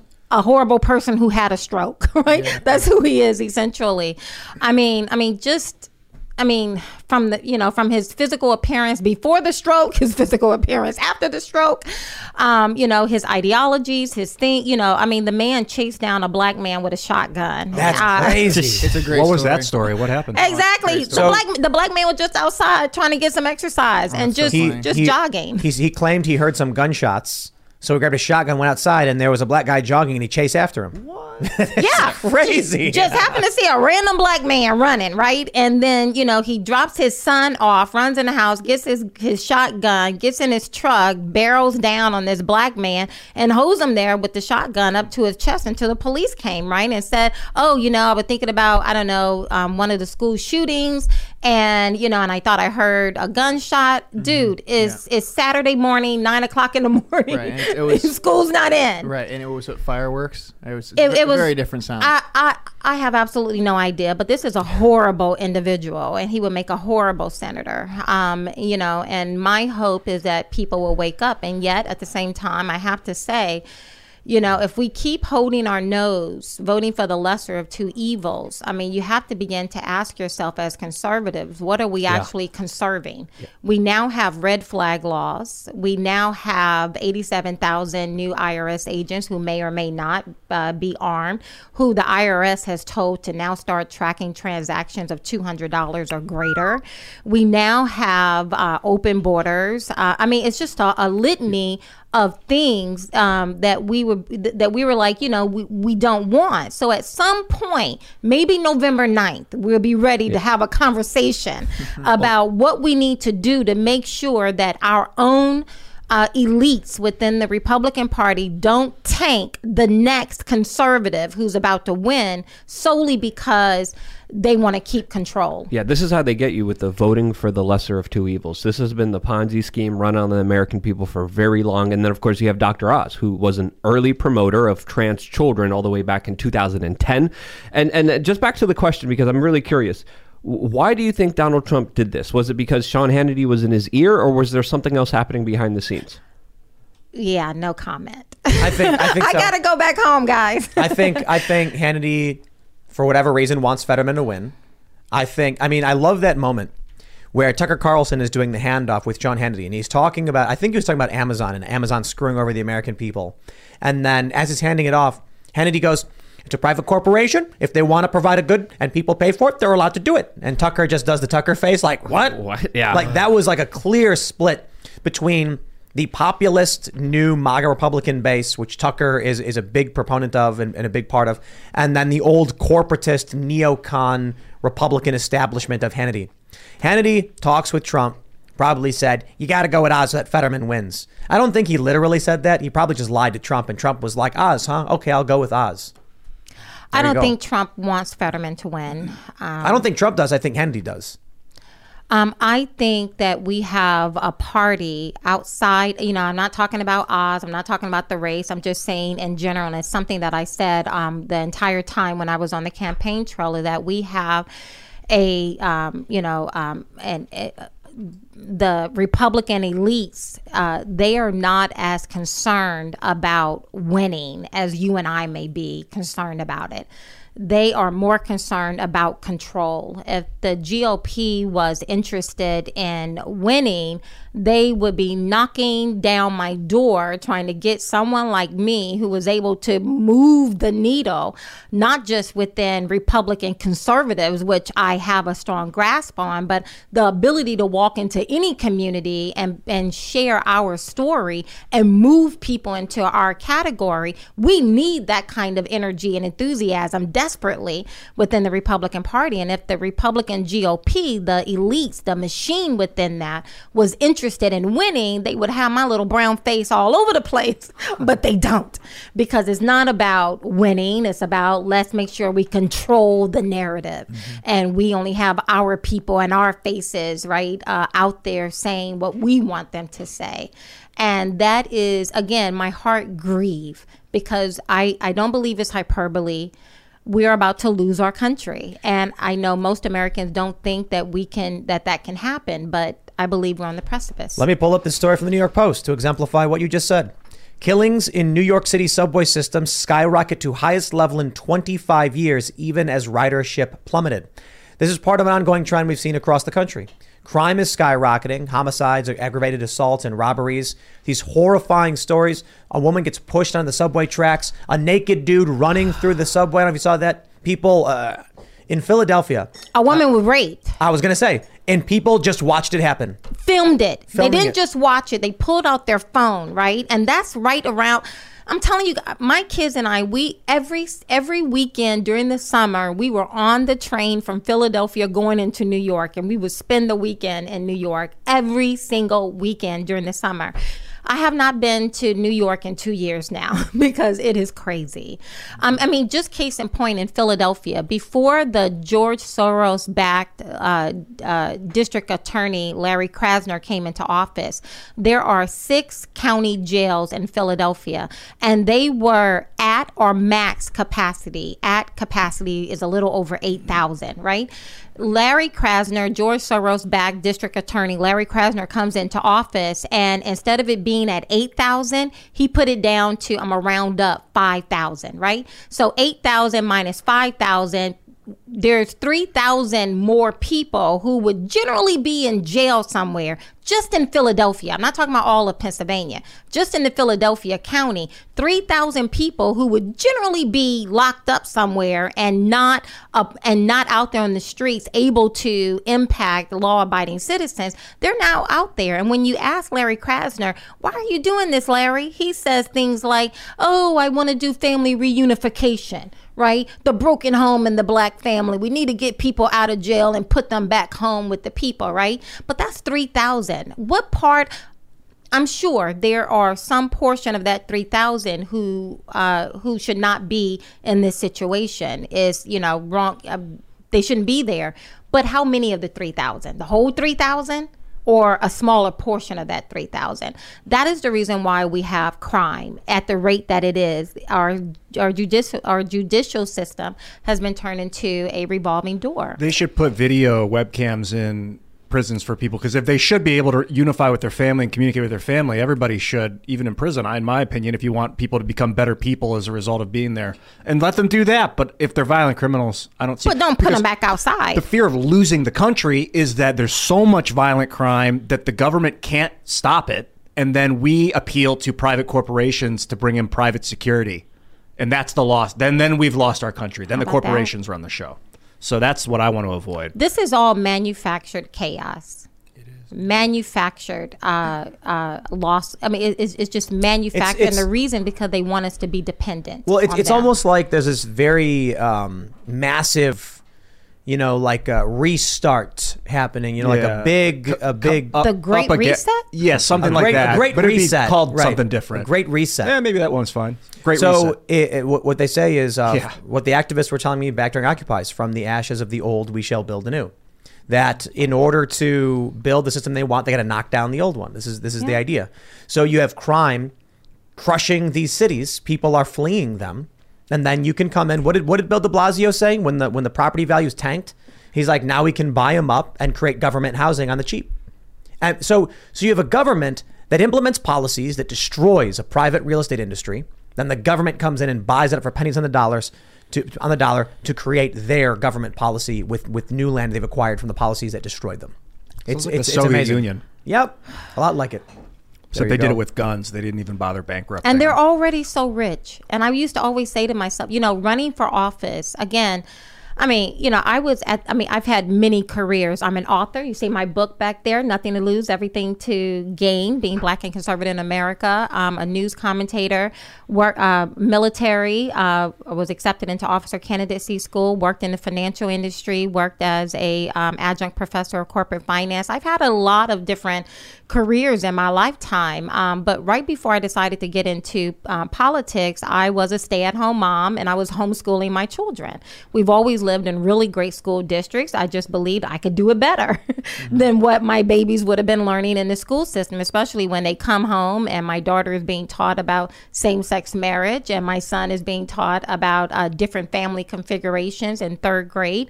I was like, I think we could do this better, honey. And so we started homeschooling our kids.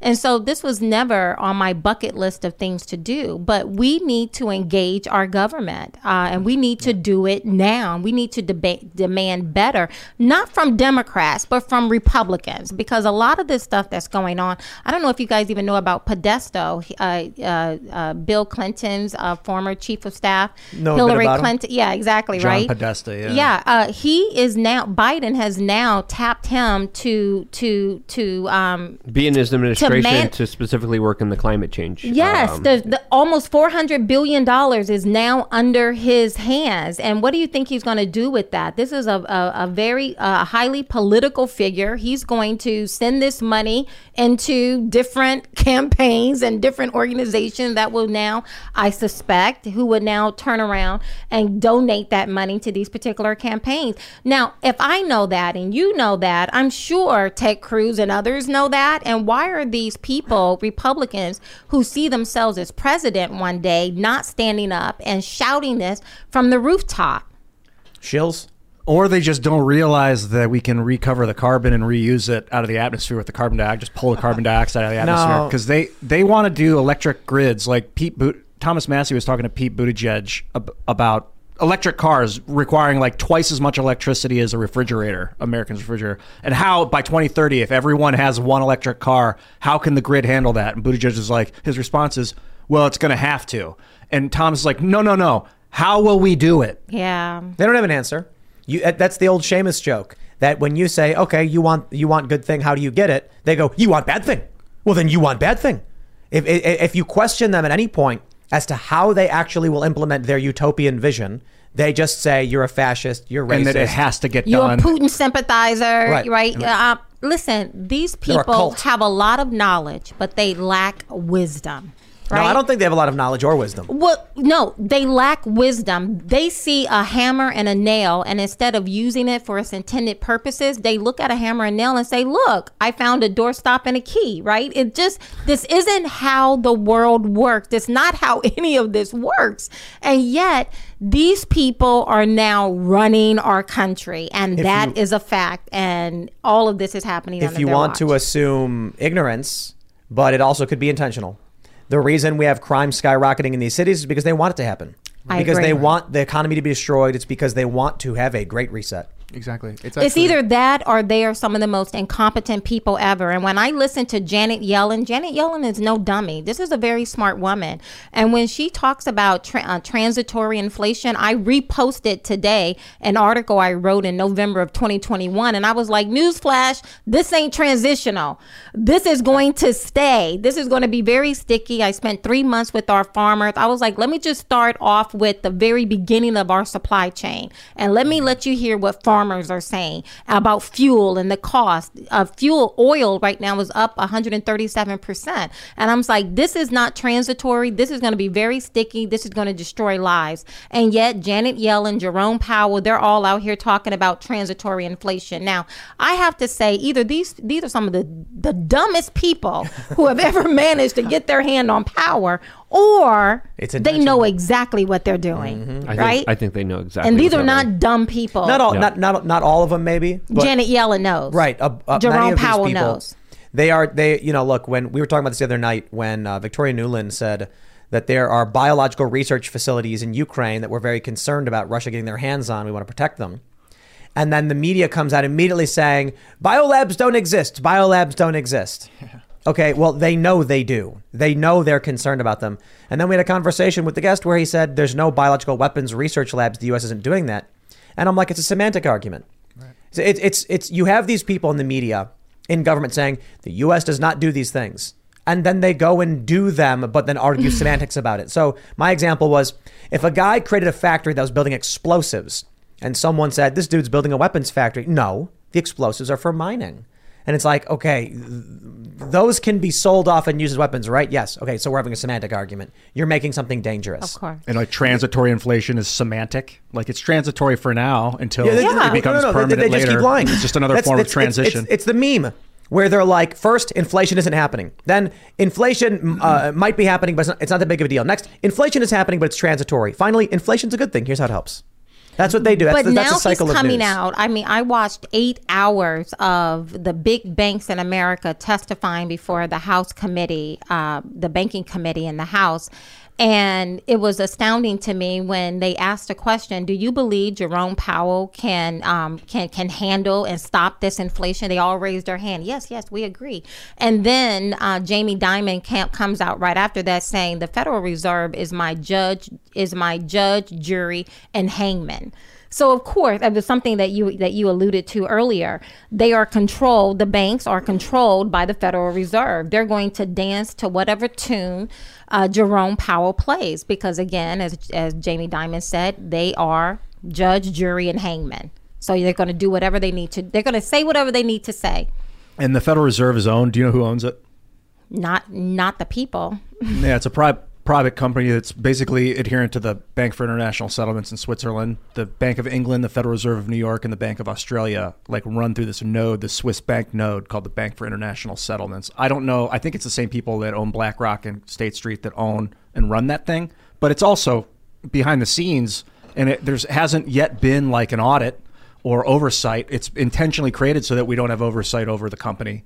With Lucky Land Slots, you can get lucky just about anywhere. Dearly beloved, we are gathered here today to... Has anyone seen the bride and groom? Sorry, we're here. We were getting lucky in the limo and we lost track of time. No, Lucky Land Casino, with cash prizes that add up quicker than a guest registry. In that case, I pronounce you lucky. Play for free at LuckyLandSlots.com. Daily bonuses are waiting. No purchase necessary. Void where prohibited by law. 18+. Terms and conditions apply. See website for details. Well, the Senate is supposed to have oversight over the Federal Reserve. To clarify their mandates would be one thing of stabilizing prices, but so they're supposed to have oversight over them. How do you see the transition of our economy right now? What do you see happening? I see like the New World Order. They want to move to this liberal, global one world. At least I do. But how do you see America progressing economically? I think we're in for some really hard days. When you hear the Federal Reserve chair saying, I am committed to destroying demand, now they're talking about demand destruction. That's how they coin it. And when I was listening to it, I heard several people say on the talking heads, demand destruction. I'm like, I still have family who live on that pig farm in southern Alabama. The farm is no longer operable, but they're very poor. And when I hear demand destruction, I immediately see faces. I immediately see who is going to be destroyed in this process. These people are uberly wealthy. This is not going to impact them very much. The Federal Reserve is the number one reason why we have income inequality right now. And now they are also creating a lack of an opportunity gap, right, between those who have and have not. That gap is growing. In the first year of COVID of 2020, our nation increased the number of millionaires by 30%. And I'm talking to people who were getting pay cuts, like 35% pay cuts, right? And I'm listening to the media talking about we're all in this together. And yet our nation, at one of the most, destructive times in our economy and lives, we were growing the number of millionaires by 30%. If you went into COVID with a significant amount of assets, it was the best thing that ever happened to you. As the Federal Reserve specifically began to shift wealth from the people to certain entities, right? They are the number one reason for this wealth gap that we have. And now we're looking to the Federal Reserve to fix what the Federal Reserve broke in the first place. We are going to go to Super Chats. So if you haven't already, would you kindly smash that like button, subscribe to this channel, and share the show with your friends. Be the notification you want to see in the world. A lot of people are mentioning, with about a month to go from the midterms, that YouTube's no longer notifying them that the show is live. So you can bypass the censorship by just being the notification and sharing the video yourself so that other people can see it. Let's read your Super Chats. We got Raymond G. Stanley Jr. who says, Kathy, many of us watching voted for you. Let's go. Well, there you go. There's another one, too, above that looks pretty interesting. Which one? Nick and Denise. You go for it. Read it. This is from Pabs McGee. Paps McGee. Yeah, he says, had to stop listening to Pink Floyd for Timcast IRL. Worth it. Also, getting married Saturday. Can I get a shout out? Nick and Denise. Shout out. Denise. Shouts out. Shout out. Abyss Mom says, and you homeschooled. Heck yeah. I'm buying your book ASAP. You can be my role model. Ian, keep being you. What's the summary of the book? It's a clarion call that we are about to lose our country and we need to get our head out of the sand. I looked at the Black community as a petri dish of what happens when Democrats come in and take absolute control of everything. They leave people broken and bruised. And I was sitting out this clarion call to the broader American culture that what has happened in the Black community, just looking at what happens in a community when Democrats have control of everything, is that if we don't get our head out of the sand, what has happened to the Black community is getting ready to spill out and begin to impact all of us. And now look, every summer, what happens in Chicago, that's been happening for decades now. 20 Black people get murdered, 30 Black people get murdered in one day. But, and we all saw it. And some people are like, oh, yeah, oh, that's so sad. But it happens over there, right? But now that has spilled out of just inner city Chicago and now is around the corner of my house and your house, right? And that is what the book was warning about. And so my book is literally reading like prophecy right now. And I am no prophet, but it's not rocket science to be able to take a look at what is happening and what is going to happen if we don't get engaged. All right. OMG Puppy says, Washington's fear is not an alliance between Russia and China. It's an alliance between Russia and Europe. Zig Brzezinski identified Ukraine as the key to shattering that relationship in the Grand Chessboard, CIA, 1997. Yeah, Zbigniew Brzezinski, he was a part of the CFR Trilateral Commission and Bilderberg Group. I actually was able to talk to him previously before on my YouTube channel. He has since passed away, but he was also the main person who, of course, set up the Mujahideen and in Afghanistan to fight the Russians. His foreign policy, especially being the foreign advisor for Jimmy Carter, has set a lot of this into motion, and he has been very prophetic in a lot of his political scholars and philosophies. Interesting.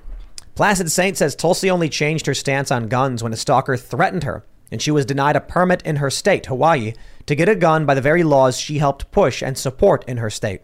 Yeah. I mean, firearm is the great equalizer. Yep. It is the great equalizer between me and someone who's bigger, stronger, and more determined to hurt me or my family. Right? A 5-foot, 95-pound woman with a gun is going to be able to hold her own against a 6'3", 220-pound lean muscle man who doesn't have a gun.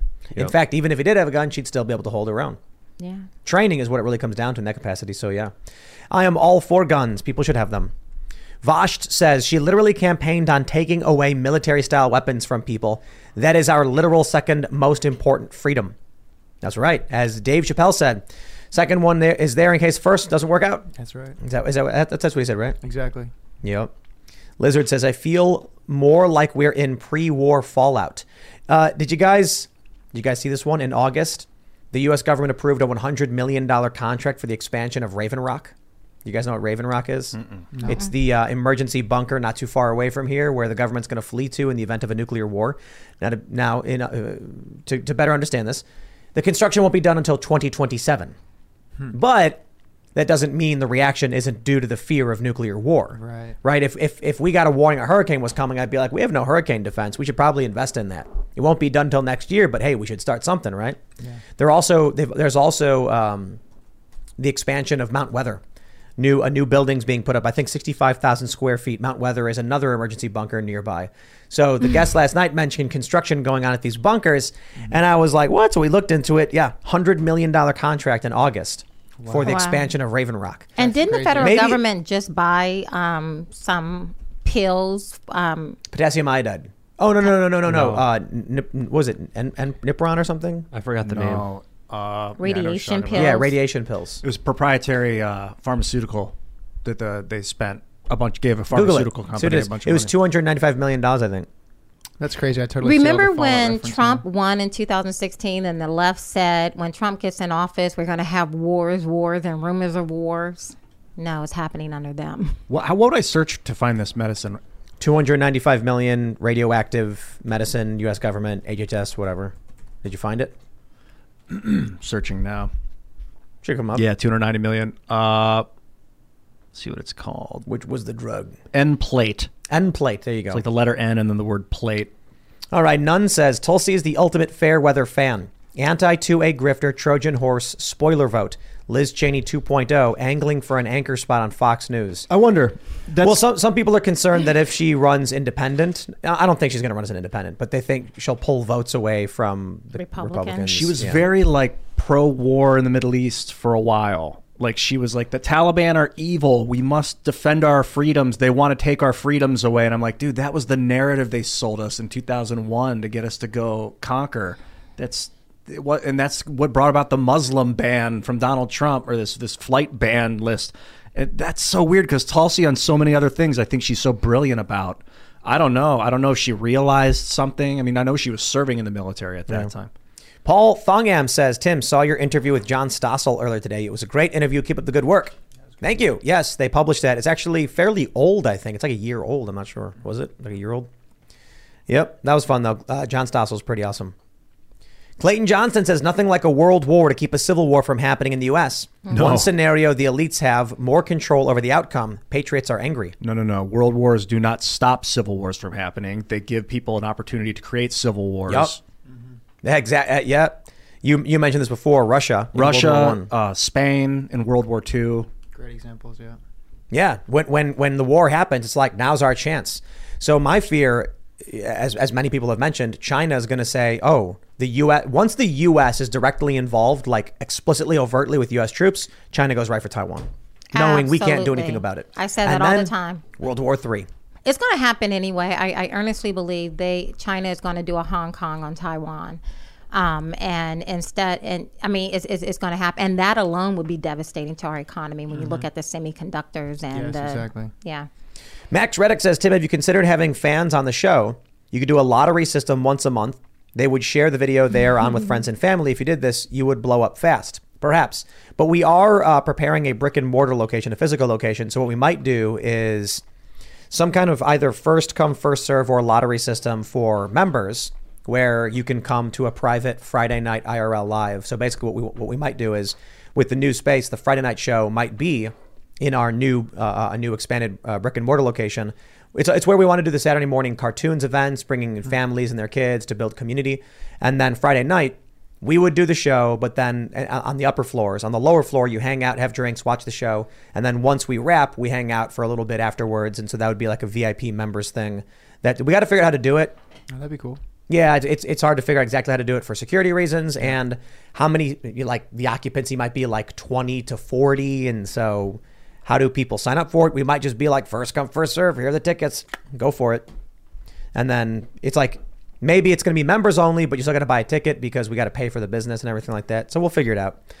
And then someone actually said we should do like a monthly lottery for like members. Mm-hmm. And I was like, sure. I don't know. We'll look into that. I had a really cool idea for the business because, we're talking about doing this cafe. What I want to do is I want to put a half craps table next to the cash register. And I don't know if it's legal, but I think it is. What you do is you'd order your food and drink, and then you would get the opportunity at no extra cost to roll the craps dice. And if you get 7 or 11, you win half off your order. Wow. So it's just like either you pay half off or you don't. And that's it. And it's like a 49% chance of getting half off your order. So it's purely promotional and for fun. I think people would want to come to us more than anyone else over the chance to get cheaper coffee and bagels or whatever. And then I was like, we could also do like a roulette thing or something, or like a blackjack thing. How fun would that be? You're like, you go in and real quick as you're paying, you're like, come on, let me get half off my food. You don't win any money. It doesn't cost you any money. It's a free thing. So I wonder if that's legal. I think it might be. But they might still consider it gambling or something because you're buying food or whatever. I don't know. I just think it would be fun to be like, roll the die, you get aces, and then it's like, oh, that's it. Your meal's free. That would be Have fun, a nice day. Sure. Yep. I think if we're basically giving away the money without you having to put anything in, it might be free. Like, you can't win money from it. Well, I guess it's technically winning money. We don't win your money, though. You can't lose your money. That's it. You can't. So maybe that's it. You're not wagering anything, so it wouldn't be real gambling. Right. I don't think. Like, either you pay for your food or we give you the food for free. So it's like not really gambling. I don't know. We're gonna have skee ball too. That'll be fun. Skee ball tournaments. That'll be a whole lot of fun. We're gonna have video games and skee ball. Sounds like fun. Yeah.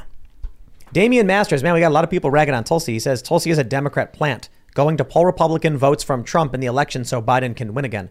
I don't think Tulsi's running for president. Did she announce she was? Did I miss something? No. I don't know.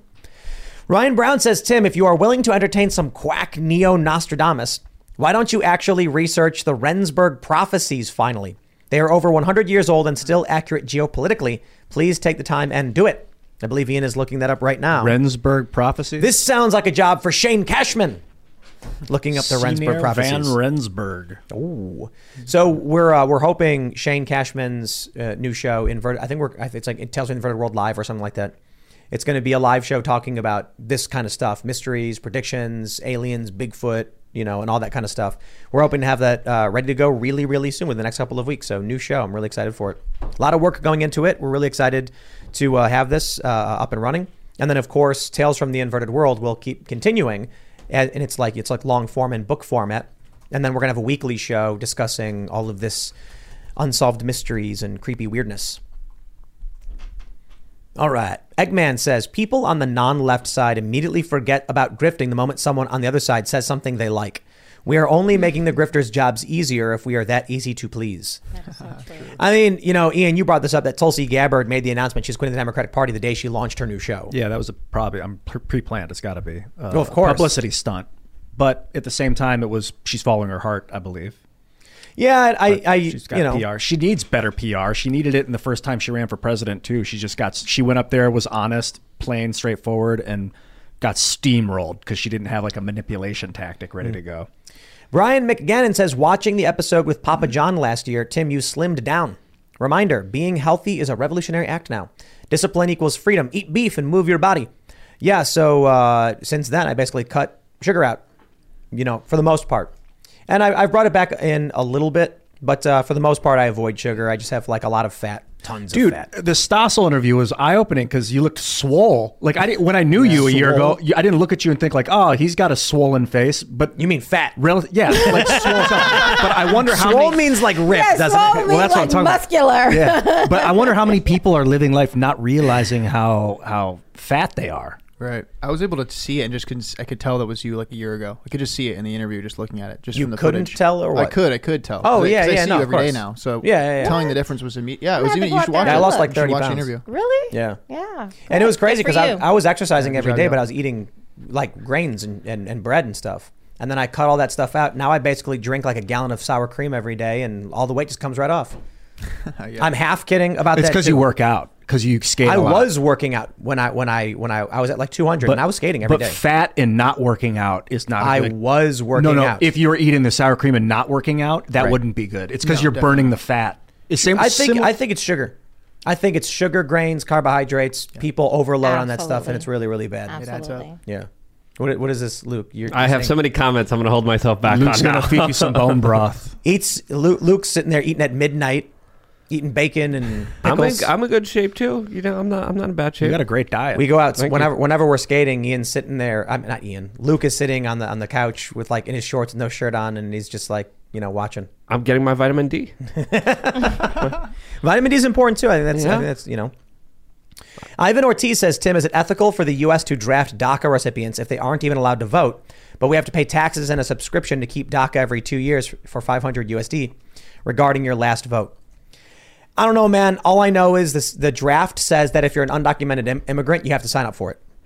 So like you're here in this country secretly and illegally, but you gotta sign up for military service. Don't you dare. Yeah. So I don't know, man. I don't know. Wyatt Caldenberg says, Kathy, I saw you on Dr. Turley. Your story about your mother and your birth totally changed my views on abortion. I voted for you. You are the first candidate who changed my mind, and I am old. Oh, good. All right, let's see. Raymond G. Stanley Jr. says, Kathy, Miss, I live in Harrisburg. I've talked to many black men who think like us, but either don't vote or vote Dem just 'cause. They vote against what they're for. Suggestion on how to change minds. Yeah, just have a conversation. Just go out and talk to people, right? I mean, I was a Democrat and then I wasn't. And my strategy is really just walking out and talking to people. Black people are not special little unicorns. We want what everyone else wants. Just keep having conversation with people. Right on. Rat Buttocks, excellent name, says, Tim, I quit smoking so I could afford a super chat every night. Right in Pinkerton 2024. Well, Pinkman? congrats. Who's Pinkerton? Be careful when you quit smoking. Your testosterone levels go down after doing so. Is it because cigarettes make your testosterone go up? Or No, what? There's a correlation between also eating and, getting away from different habits. There's a lot of different reasons. Oh, because it's an appetite suppressant. When you remove the suppressant, you eat too much and then your testosterone drops? That's one theory out there, yes. All right, Brand says, fund a new show, Woke and Lefty. Make it seem like a safe place for a prominent leftist to guest appear on. When they ask hard questions and expose them, would need a believable host. Wow. Well, what we're actually planning on doing is, right now on one of our burners is a Crossfire style show. Now, every time I bring this up, I'm like, wouldn't it be great if we got like two different, political worldviews to have a discussion about something, like calm and rationally with a moderator? Everyone's like, the left will never come on. And I'm like, you're right. But this is not the kind of show where we need Hassan Piker. No. It's the kind of show where we need like an environmental activist who's working at a local level. And then you get like a petroleum engineer and an environmental activist to sit down and have a conversation with a moderator, someone who's checking the news.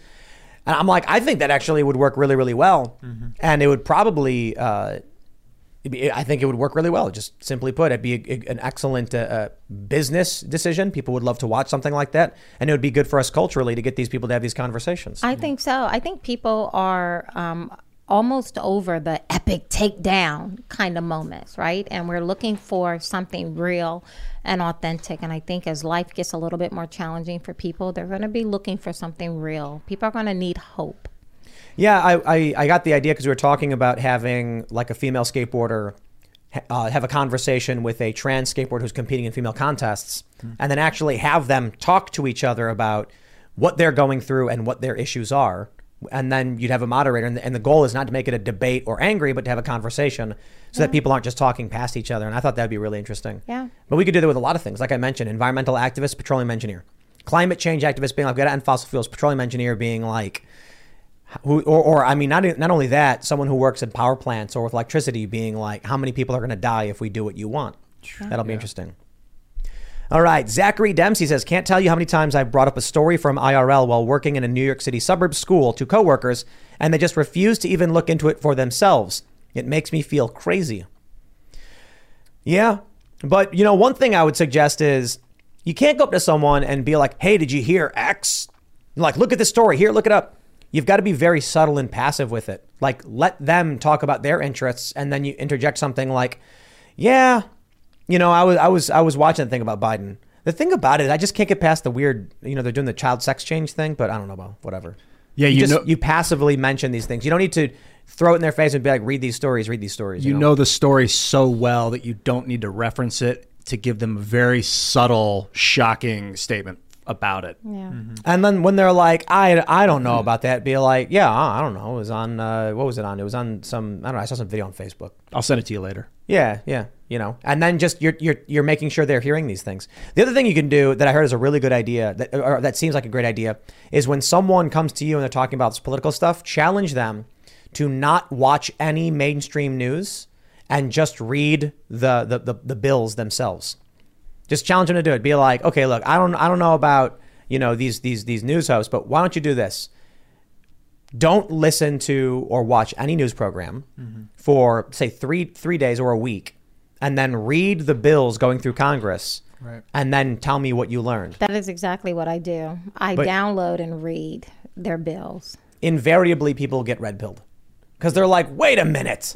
I remember when I worked for Fusion, there was some bill about religious freedom or something.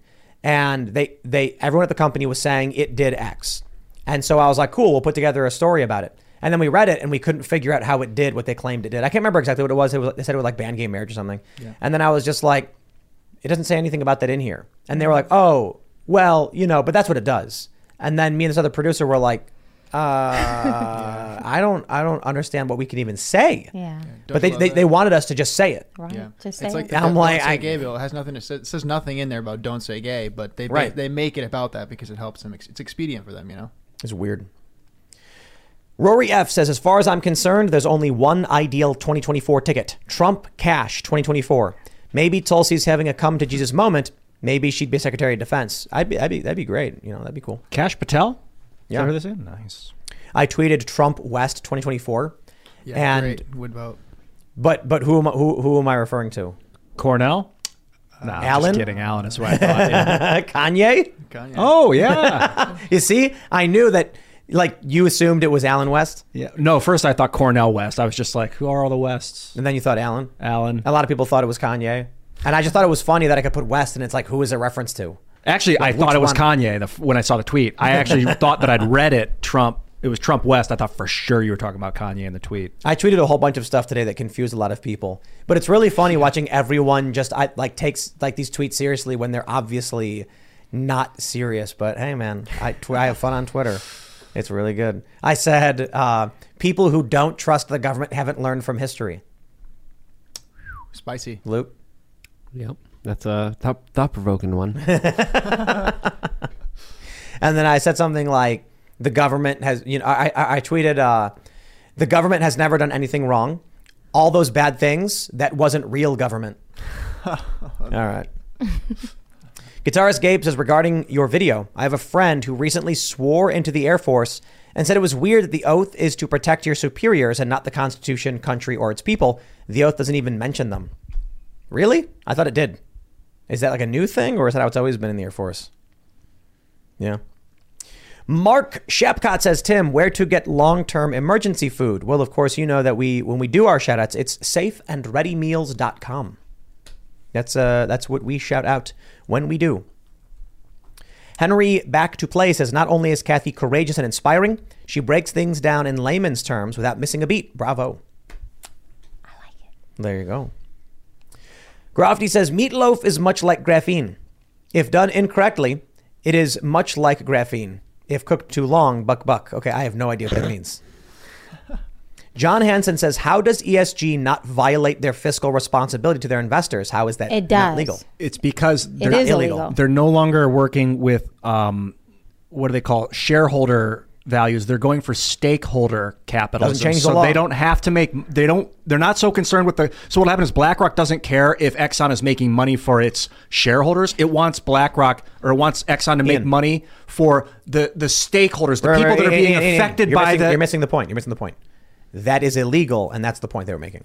Illegal in the United States, maybe. It doesn't matter what these companies' goal is. It matters that their goal is illegal. In the United States, But but now, they're not American companies. The way they operate in America, then it's a crime. But now the way they get away with it is that you have these credit rating companies like I think it's MCSI, where they essentially say, okay, well, today you're going to lose money, but we're looking at 20 years, 30 years, 40 years from now, and we are looking through our crystal ball, and the crystal ball says we're going to have these particular laws in place. And when you have these laws in place that forbid fossil fuel, now we come back to the future and say, this is the rating we're going to give you. And so they find the loophole to say, oh, this is long-term investing. So you're going to take a hit today because of these long-term goals that we have. So that's the reason. So that's really how they obfuscate the illegality of it. Fat Chipmunk says GOP leadership is trying to sabotage legit candidates they can't control. They revoked all their funds from Blake Masters recently. Absolutely. That's what they did? I don't know about Blake Masters, but I can tell you in my race. Again, it's what I've said before. What I will continue to say is that we have, when you're in the family, when I'm talking to my children, my husband and I are talking to our kids, we say, listen, when we're out here on the street, mama got your back. I'm going to be right there for you. But when we come home, it's going to be a different story, right? I'm going to take you to task. And it's the same way within the Republican Party. In the family, we got some issues to contend with, and we need to start cleaning house. We have a group within the Republican Party that has nothing. I mean, they're probably Democrats, if anything, but they're definitely a uniparty, and their goals do not match our goal. And they're sabotaging conservatives. Also, he says, I agree with Serge. I watched the interview this morning and I immediately knew it was an old interview by how much rounder your face was. It threw me initially. Oh, my goodness. I tried. All right. Zeker Finder says, three cheers for Kathy Barnett. She's right on with the Fed's policy of reducing demand. We get the inflation and lose the jobs and the nuclear holocaust while they get their billionaire bunkers. They got them in New Zealand. You saw the reports about how they're building these exotic resorts out in the middle of nowhere. They got mountain bunkers.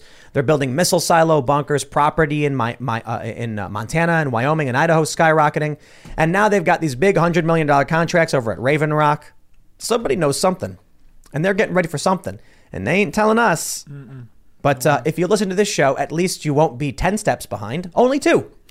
So maybe you can pick up emergency food or something. And I don't know, man, get some chickens.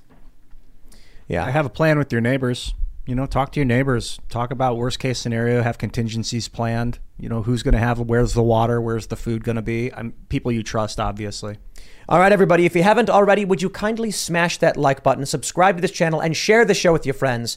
Become a member over at timcast.com. We're going to have a members only show coming up for you at about 11 p.m. So you don't want to miss it.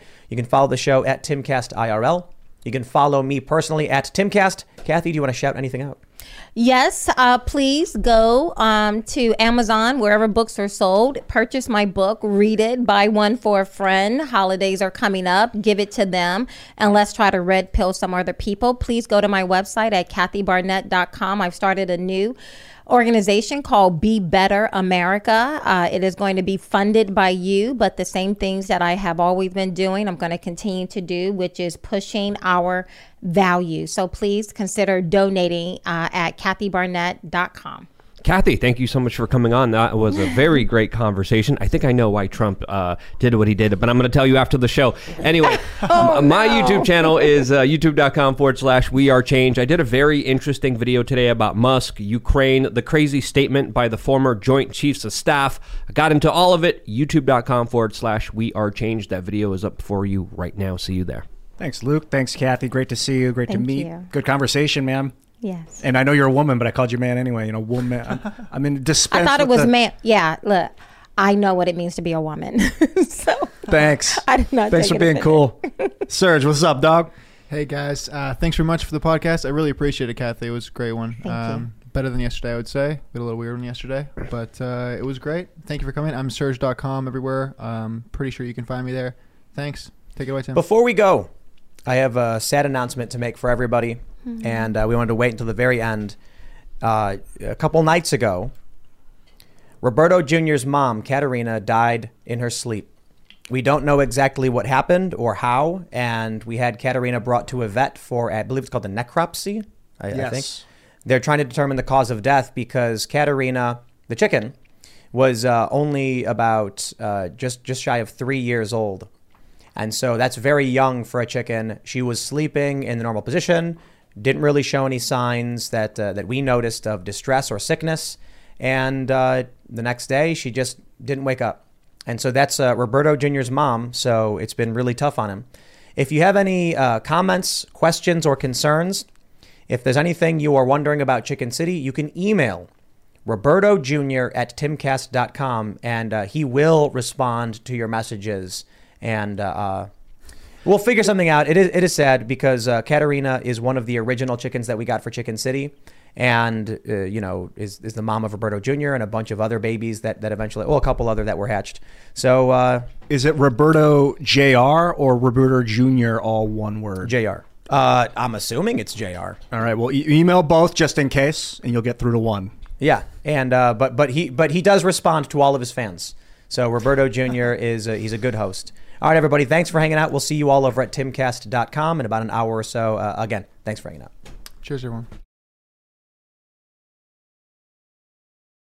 Judy was boring. Hello. Then Judy discovered ChumbaCasino.com. It's my little escape. Now Judy's the life of the party. Oh, baby, mama's bringing home the bacon. Whoa, take it easy, Judy. The Chumba life is for everybody. So go to ChumbaCasino.com and play over 100 casino-style games. Join today and play for free for your chance to redeem some serious prizes.